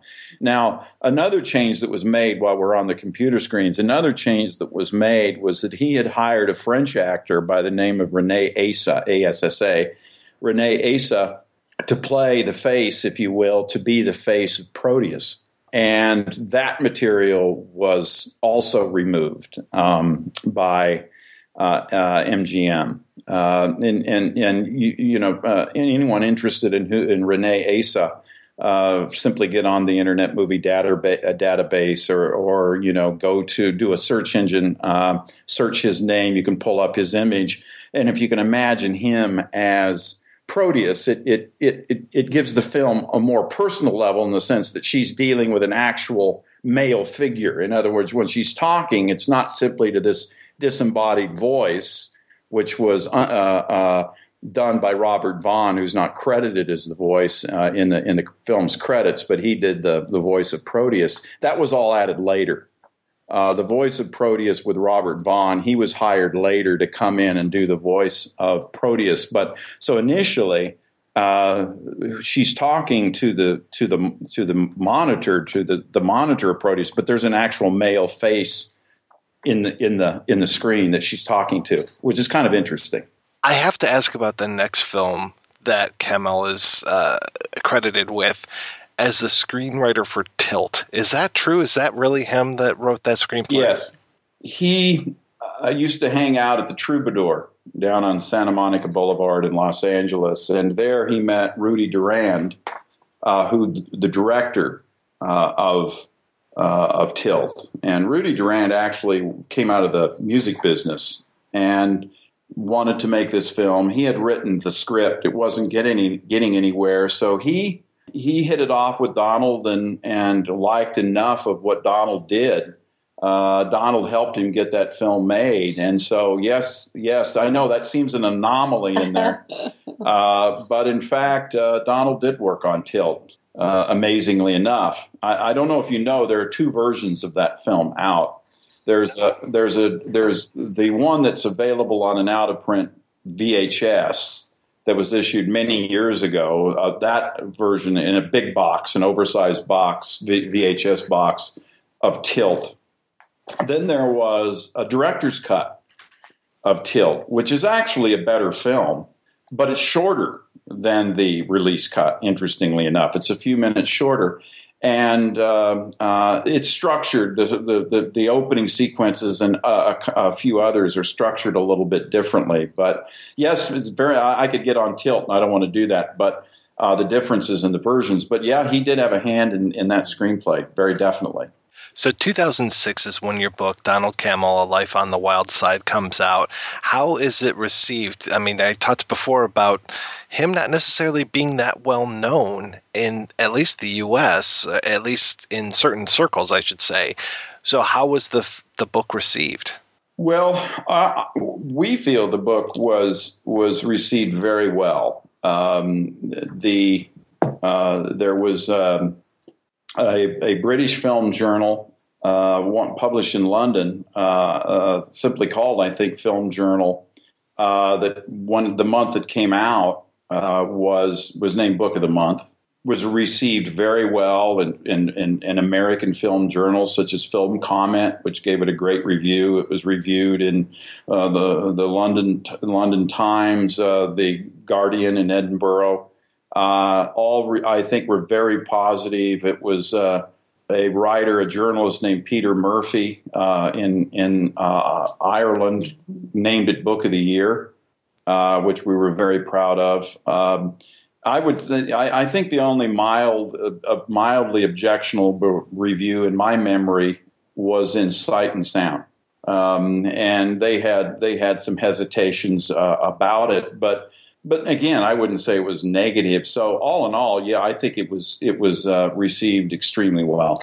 And I would just like to add, for me, I think for both of us, maybe more rewarding even than the positive reviews, although we were happy to have those. But also, since the book has come out, people write us.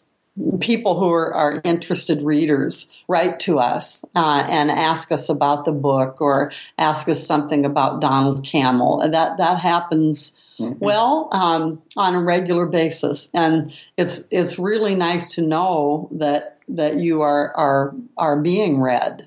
And I think that takes a little time. In other words, maybe the book's inception.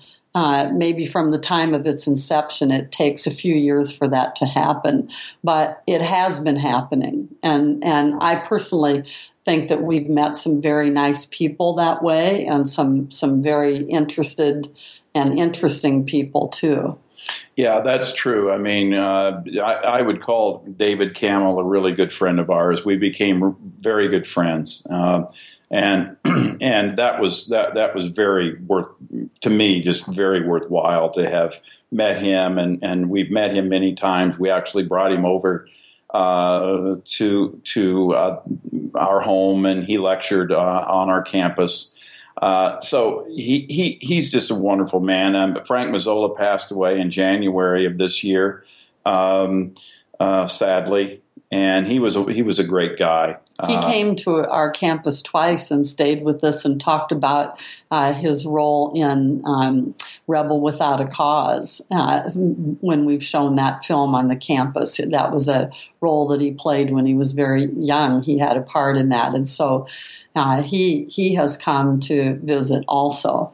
Yeah, so we made some good friends out of the book. So not only would I think it was well received, but we've made and became friends with some very and continue with some very interesting and people.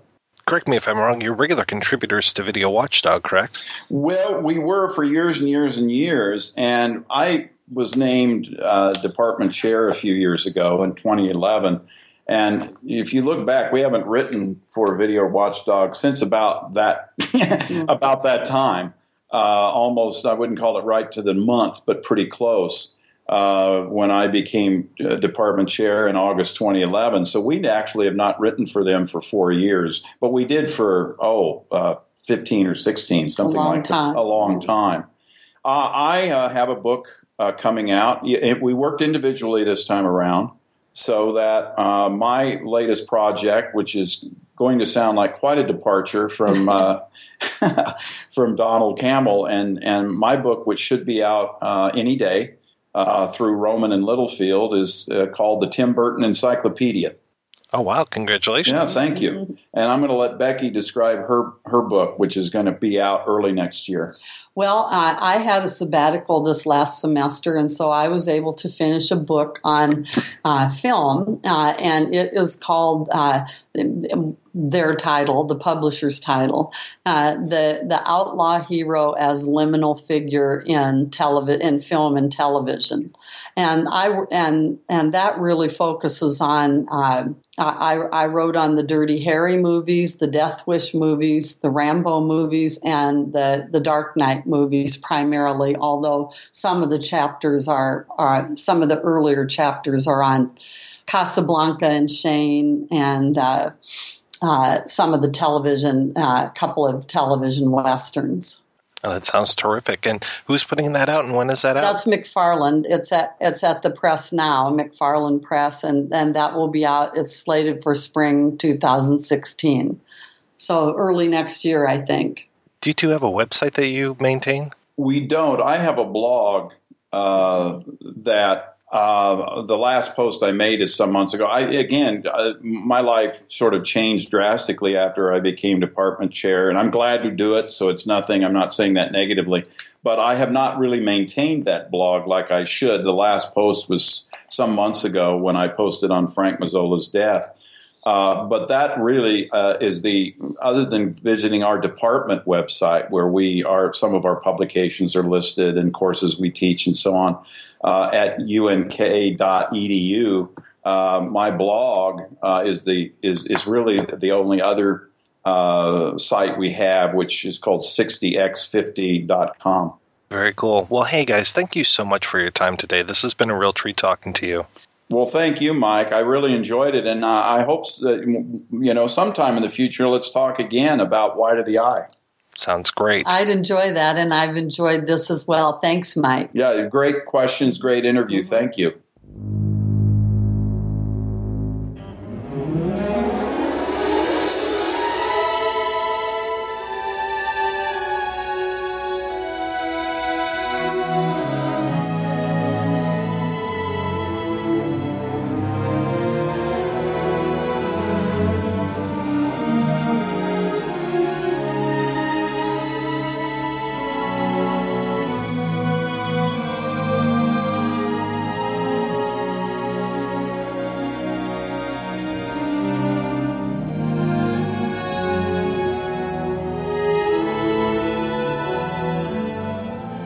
We are back, and we're talking about Demon Seed. So now, Bill, you talked a little bit about how Demon Seed might have been a comedy at one point, which I still can't even fathom that. But apparently, we do know that Demon Seed was definitely tinkered with quite a bit, because I know there's a BBC documentary talking about how he was pretty much locked out of the editing room.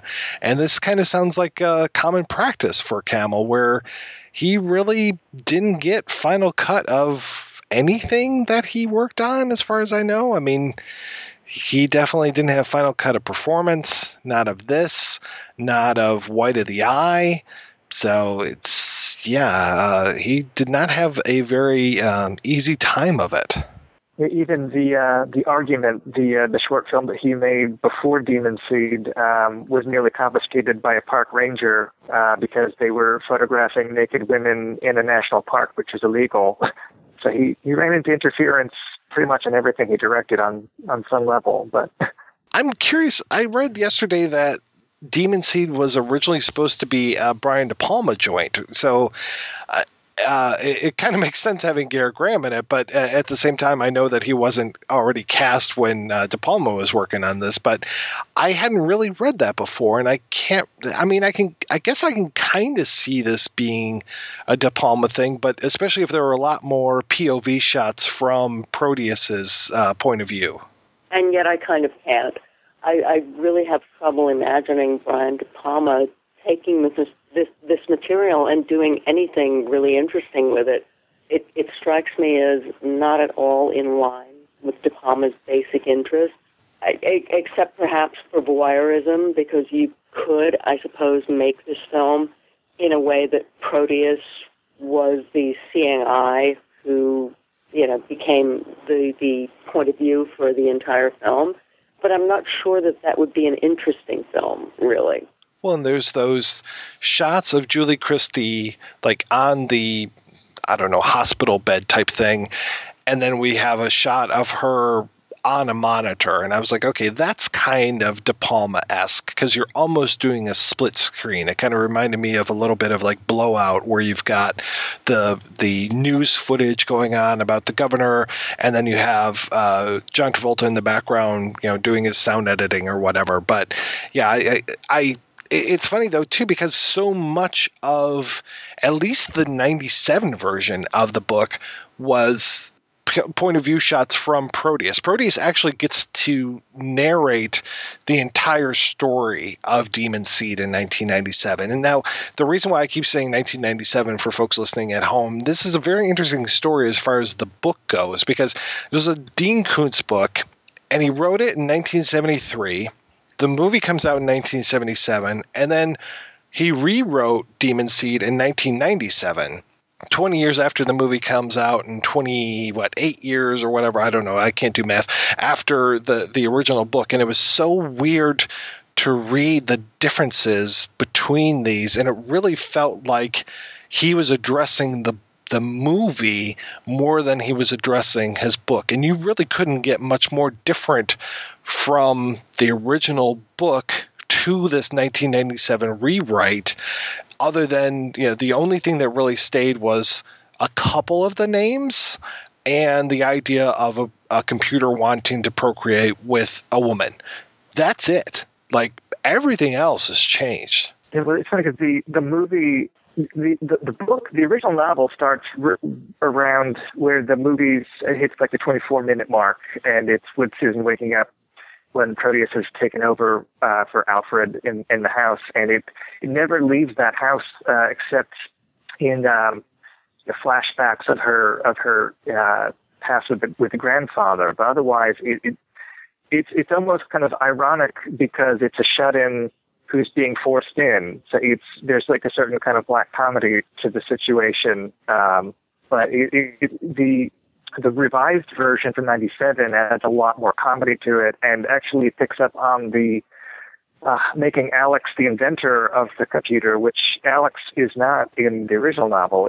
It's never really explained. There's no Frankenstein connection in the original story. Right. I found. What did you think of the humor in the revised version? Because I found that really distracting. I don't know if I found that much humor in the revised version, to be frank. What were you finding humorous, you sick puppy? Well, no, like the way that he's using celebrity voices like Tom Hanks or Fozzie Bear, like I think it's meant to be played more as comedy. And the fact that it's all from Proteus' direction, when we talk about Brian De Palma making it, if he had made it, I wonder if it could have been along that kind of line, like making the robot or the Proteus like more of a playful villain. He would have been voiced by John Lithgow, I think, or Nicolas Cage. That I could handle. Consequently, as Susan continued to back across the foyer and drew dangerously close to the door, I switched to the voice of Fozzie Bear, one of the Muppets, as unthreatening a character as existed in modern entertainment. Miss Susan, it would sure be a good thing if you didn't touch that door. If you didn't try to leave just yet. She backed all the way to the door. She turned to face it. Ouch, ouch, ouch! Fozzie warned so bluntly that Kermit the Frog or Miss Piggy or Ernie or any of the Muppets would have known at once what he meant. Nevertheless, Susan grabbed the brass knob. Yeah, okay, I can see what you mean as far as humor goes, and this whole idea of Proteus trying to find this ideal mate, and first he looks at Winona Ryder, and then he looks at Marilyn Monroe, and after he realizes that Winona Ryder is too far away and Marilyn Monroe is dead, he goes for Susan, who is connected to the university where he was created. And just through proximity, and then also, yes, this whole idea of her being this kind of shut-in. To go back to the 73 book, it's interesting to me that there's no there's no father figures. Like, Susan is separated from this guy, Alex.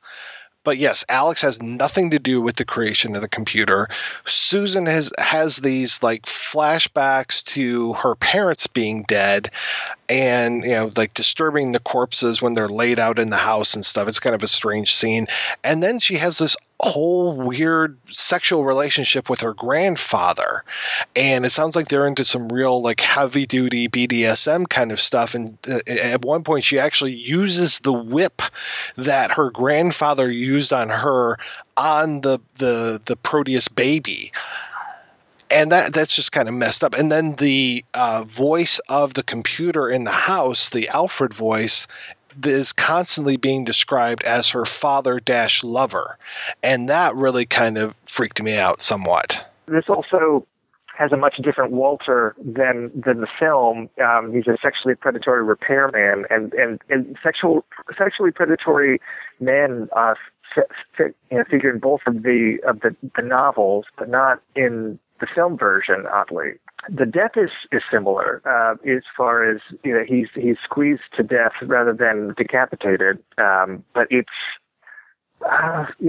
he's replaced I guess in a sense by the is Emil Schenk, is that the name? The servant in the second version of the book.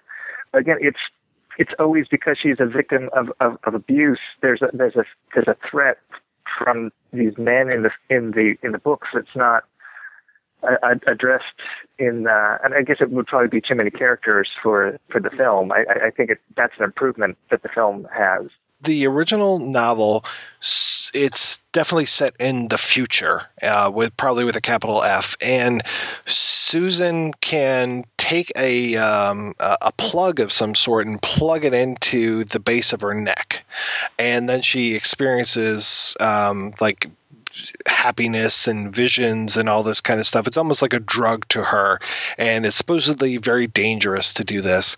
And then in the 97 novel, which seems to be set in a 97 where this stuff is possible, because there are all these contemporary references. You made references to the Fozzie Bear character that Proteus becomes, the Tom Hanks. At one point he's Jack Nicholson for a few seconds, and she creates virtual reality programs, which must be better than anything that I've seen with the Oculus Rift or anything, because she can get into these programs and completely believe them, and she's basically they're called her therapy, and she goes in there and can either refuse the advances of her father, though she does have one program where the father will kill her. And so she has been sexually abused by her father for years and years and years, and he finally dies, and she lives in the house where she grew up and where her father would abuse her. And it takes out a lot of her frustration on one of his old cars, this old Phantom type vehicle or whatever. So yeah, and then Proteus basically becomes that same father figure. And she's Alex in this one. Was her husband, is the creator of Proteus, and is super abusive and had abused her. And apparently Proteus has read her diaries and everything, and keeps addressing Alex. The whole book is addressed to Alex as if it is a confession from Proteus. And there's like a little bit of third person, and then sometimes he'll dip into third person to kind of tell the story. But at no point do we forget that Proteus is telling the story, and he often will come in.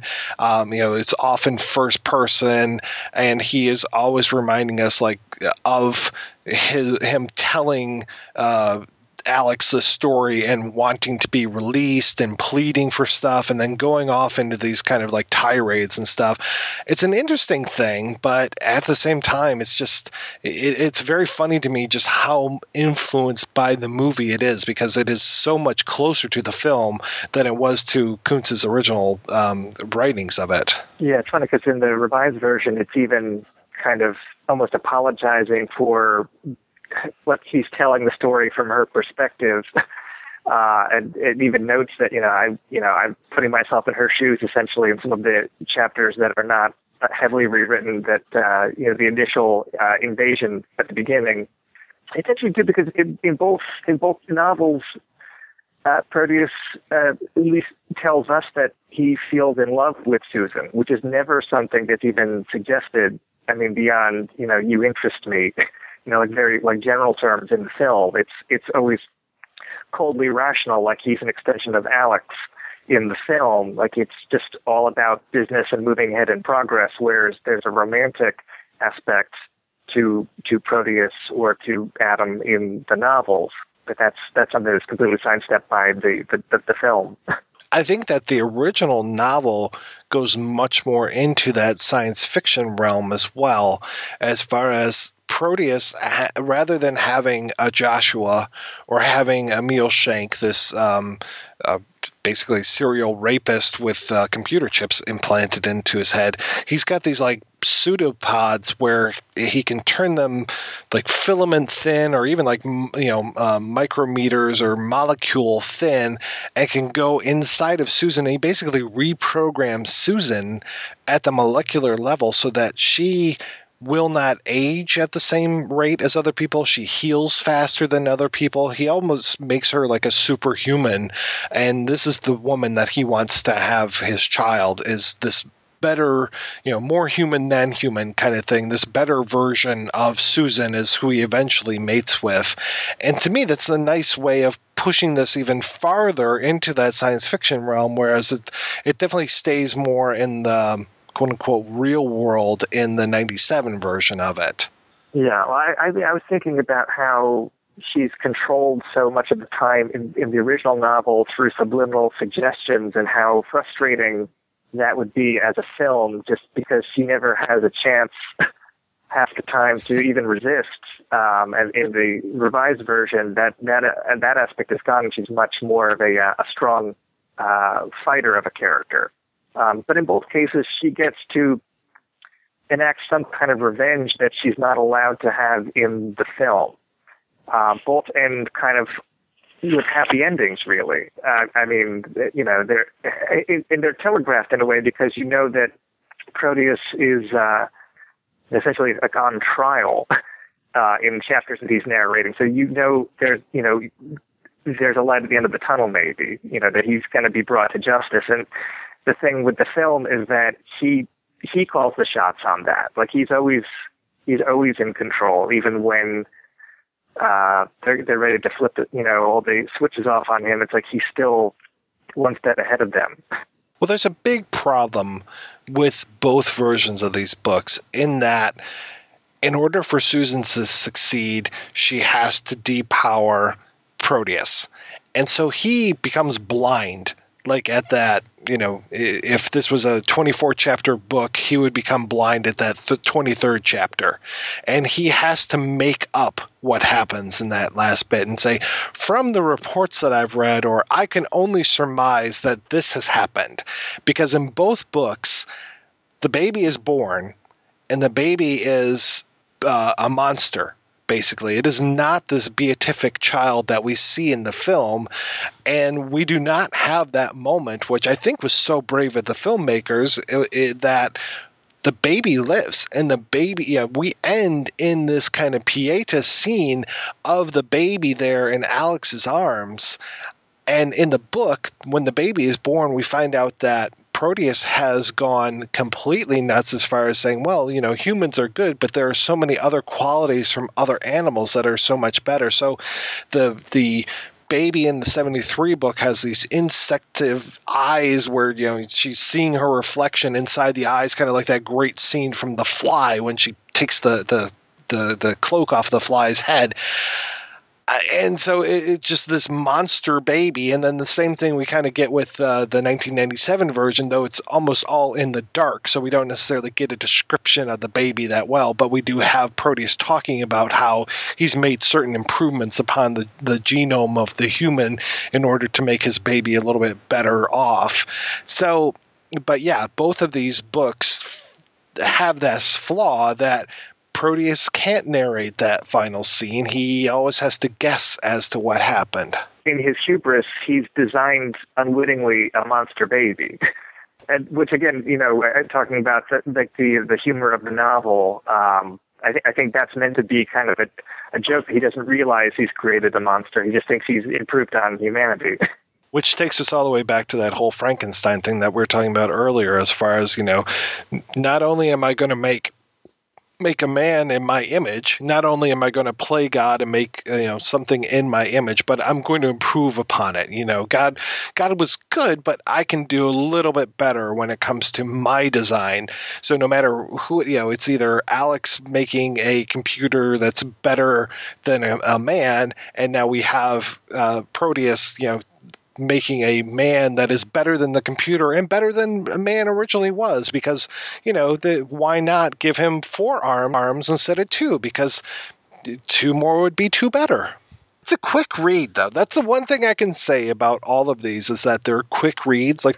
I read the original and I listened to the 97 book, and the 97 book was only 5.5 hours or something to hear it on CD, so it wasn't too bad. And the original book was 175 or something. It was a very, very quick read. It is very nice that we have talked about Colossus on here, because of the whole idea of the way that Colossus kind of takes over the life of his creator. And in this one, it's more like Colossus takes over the life of the girlfriend. Had Dr. Foreman had a legitimate girlfriend up front, or wife or whatever, then Colossus probably would have been terrorizing her as well as the rest of the world. As Colossus actually does in the later iterations of that story. Oh yeah. She definitely is not a very happy person by the end of book 2. And I think she's a dead person by the end of book 3. And Colossus is completely horrifying. In the first film, Colossus, for all that you're frightened by Colossus's power and Colossus's focus, is not a complete and total horror movie monster. But, once you go beyond there, Colossus is horrifying.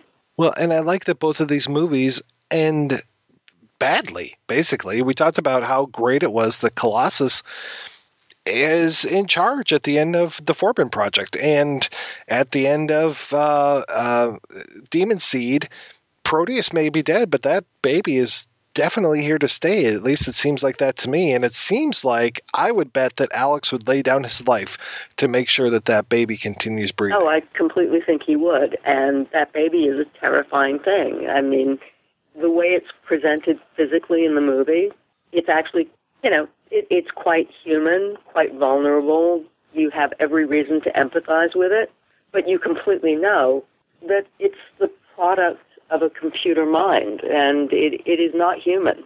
Well, and then when it goes and opens its mouth and it's Proteus's voice that comes out of it, It's like, oh, shit just got real. Yep. Yeah. Stuff just got really bad. Now, we've talked a little bit about HAL, and I like that there are comparisons not only in the special effects we're talking about and some of the computer animation, but then also in this whole idea of the very calm computer voice and everything. So I was glad that, Robert Vaughn, God, his voice in this is so good. And he just, it's like butter. So to hear him just kind of lightly cajoling Susan throughout this film, it was just like, I could do for a Robert Vaughn computer to control my house. That kind of computer voice represented a real change in the way people thought about artificial intelligences and the way they would articulate themselves. If you look at earlier movies, you find that the computers have a computer voice. It's extremely mechanical. It's, I am your computer. I will tell you what to do. This is the voice of world control. Exactly. This is the voice of world control.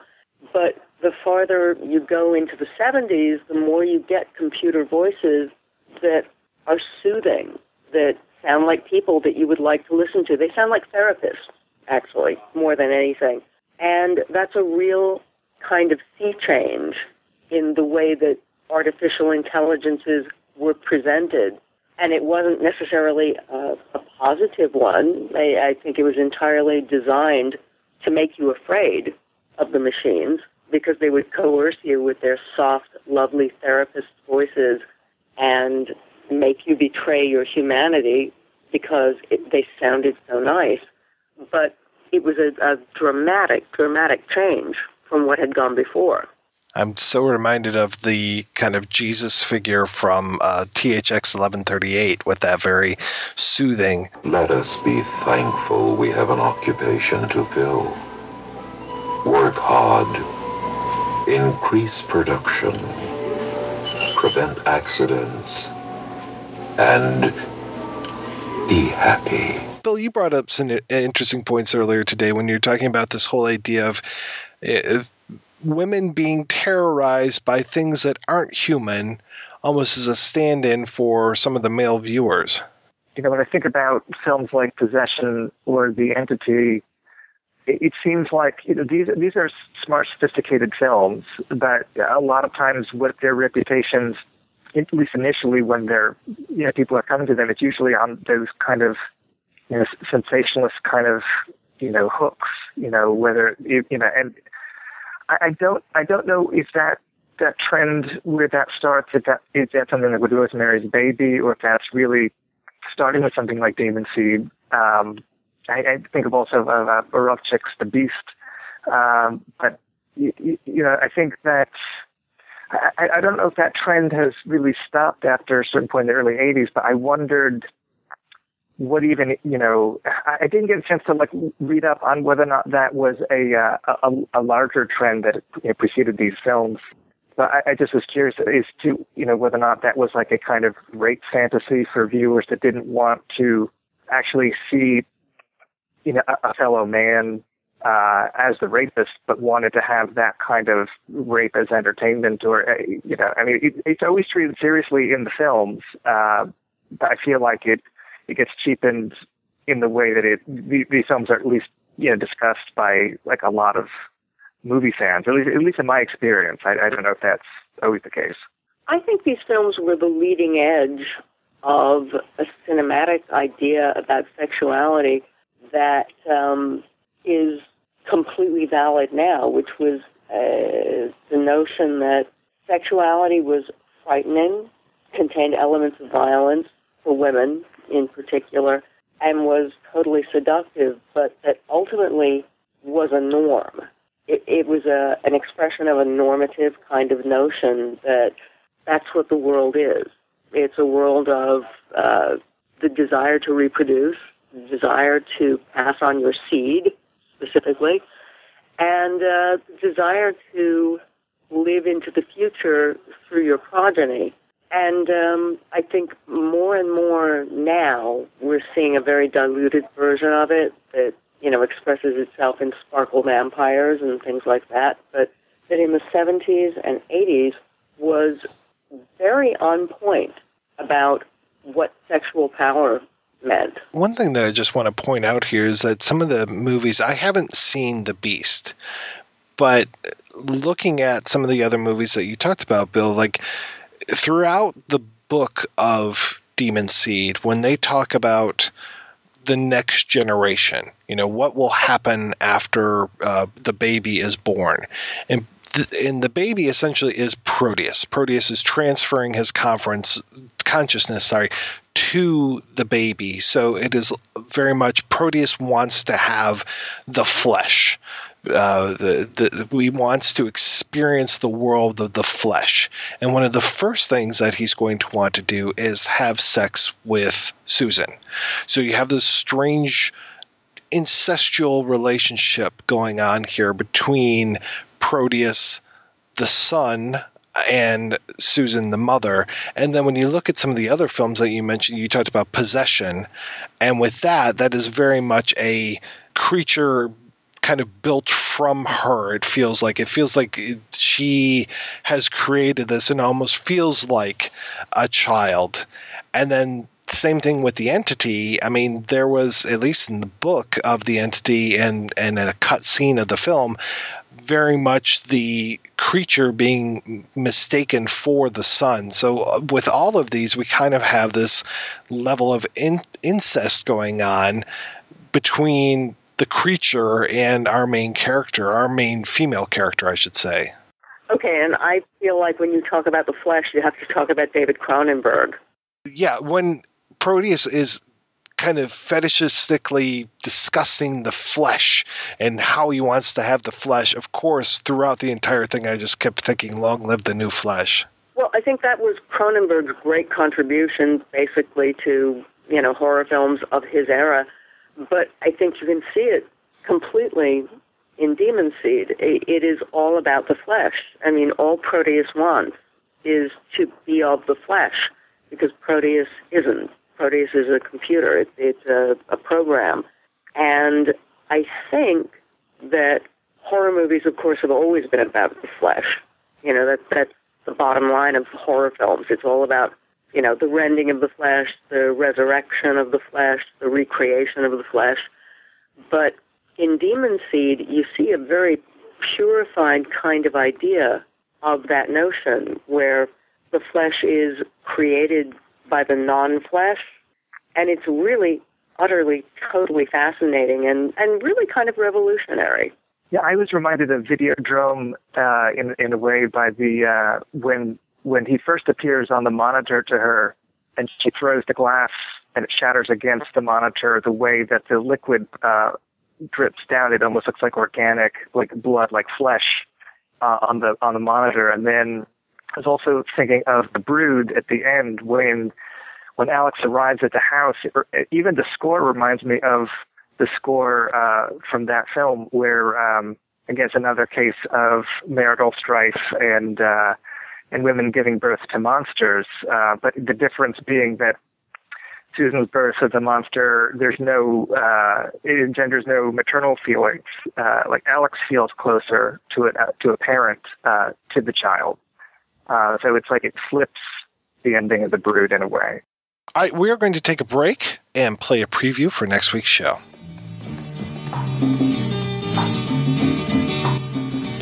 आधे इधर जाओ आधे इधर जाओ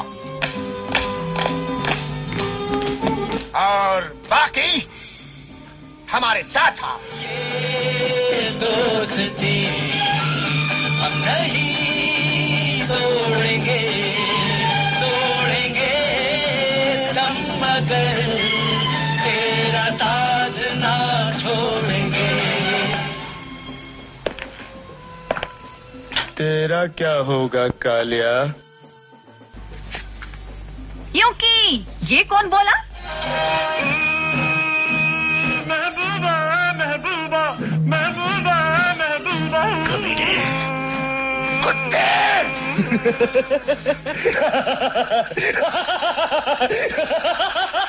That's right. If you couldn't tell, we'll be back next week with the 1975 Bollywood classic Sholay. Before we go, I want to thank this week's special guest co-hosts Bill Ackerman and Maitland McDonagh. So, Maitland, what have you been up to lately? I've just completed a new reprint of a vintage gay novel called Three Ring Circus. And that really is pretty much it. It's a great book. Lots of fun, very much about sexual politics in the 70s, and quite fascinating in its own way. Not quite like Demon Seed, but definitely interesting. And folks can pick that up over at Amazon? They certainly can. All right, terrific. And you, Bill, where can people keep up with you? Well, right now I'm putting together a new podcast, hoping to launch it in the spring. It's going to be available at www.nowplayingnetwork.net. It's going to be interviews with people involved in film culture, like bloggers, podcasters, some programmers, some critics, having conversations about cinephilia and what projects the people are working on. And I'm also going to be contributing a couple of reviews to the next issue of a zine called Lunch Meat. You can find out about them at www.lunchmeatvhs.com. It's a zine that's devoted to fringe and obscure cinema, generally items that were only made available on VHS. I think that next issue is coming out in early spring. Well, we'll be sure to link over to your new podcast when it goes up over at our website, which is projection-booth.com. I would encourage people to go on over, leave us some feedback, link on over to our iTunes page where you can rate and review the show. If you like the show, share the show. be it via Twitter, Facebook, Pinterest, smoke signals, whatever. Let's get some more listening to the Projection Booth in 2016. It's a really good way that you can help us and Proteus take over the world.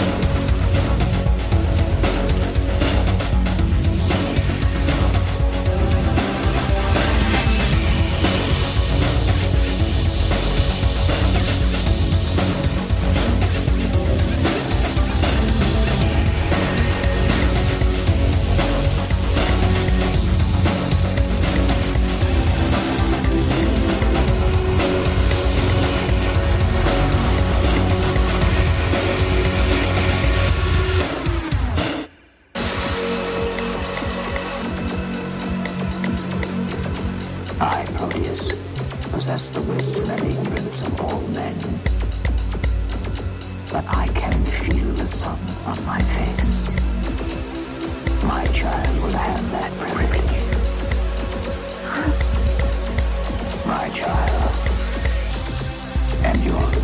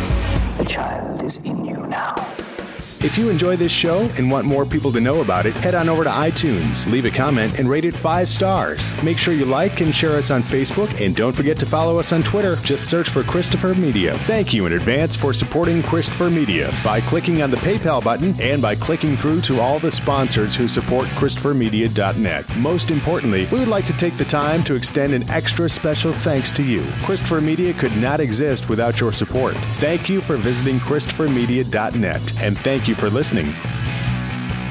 Christopher Media. Let's make some noise.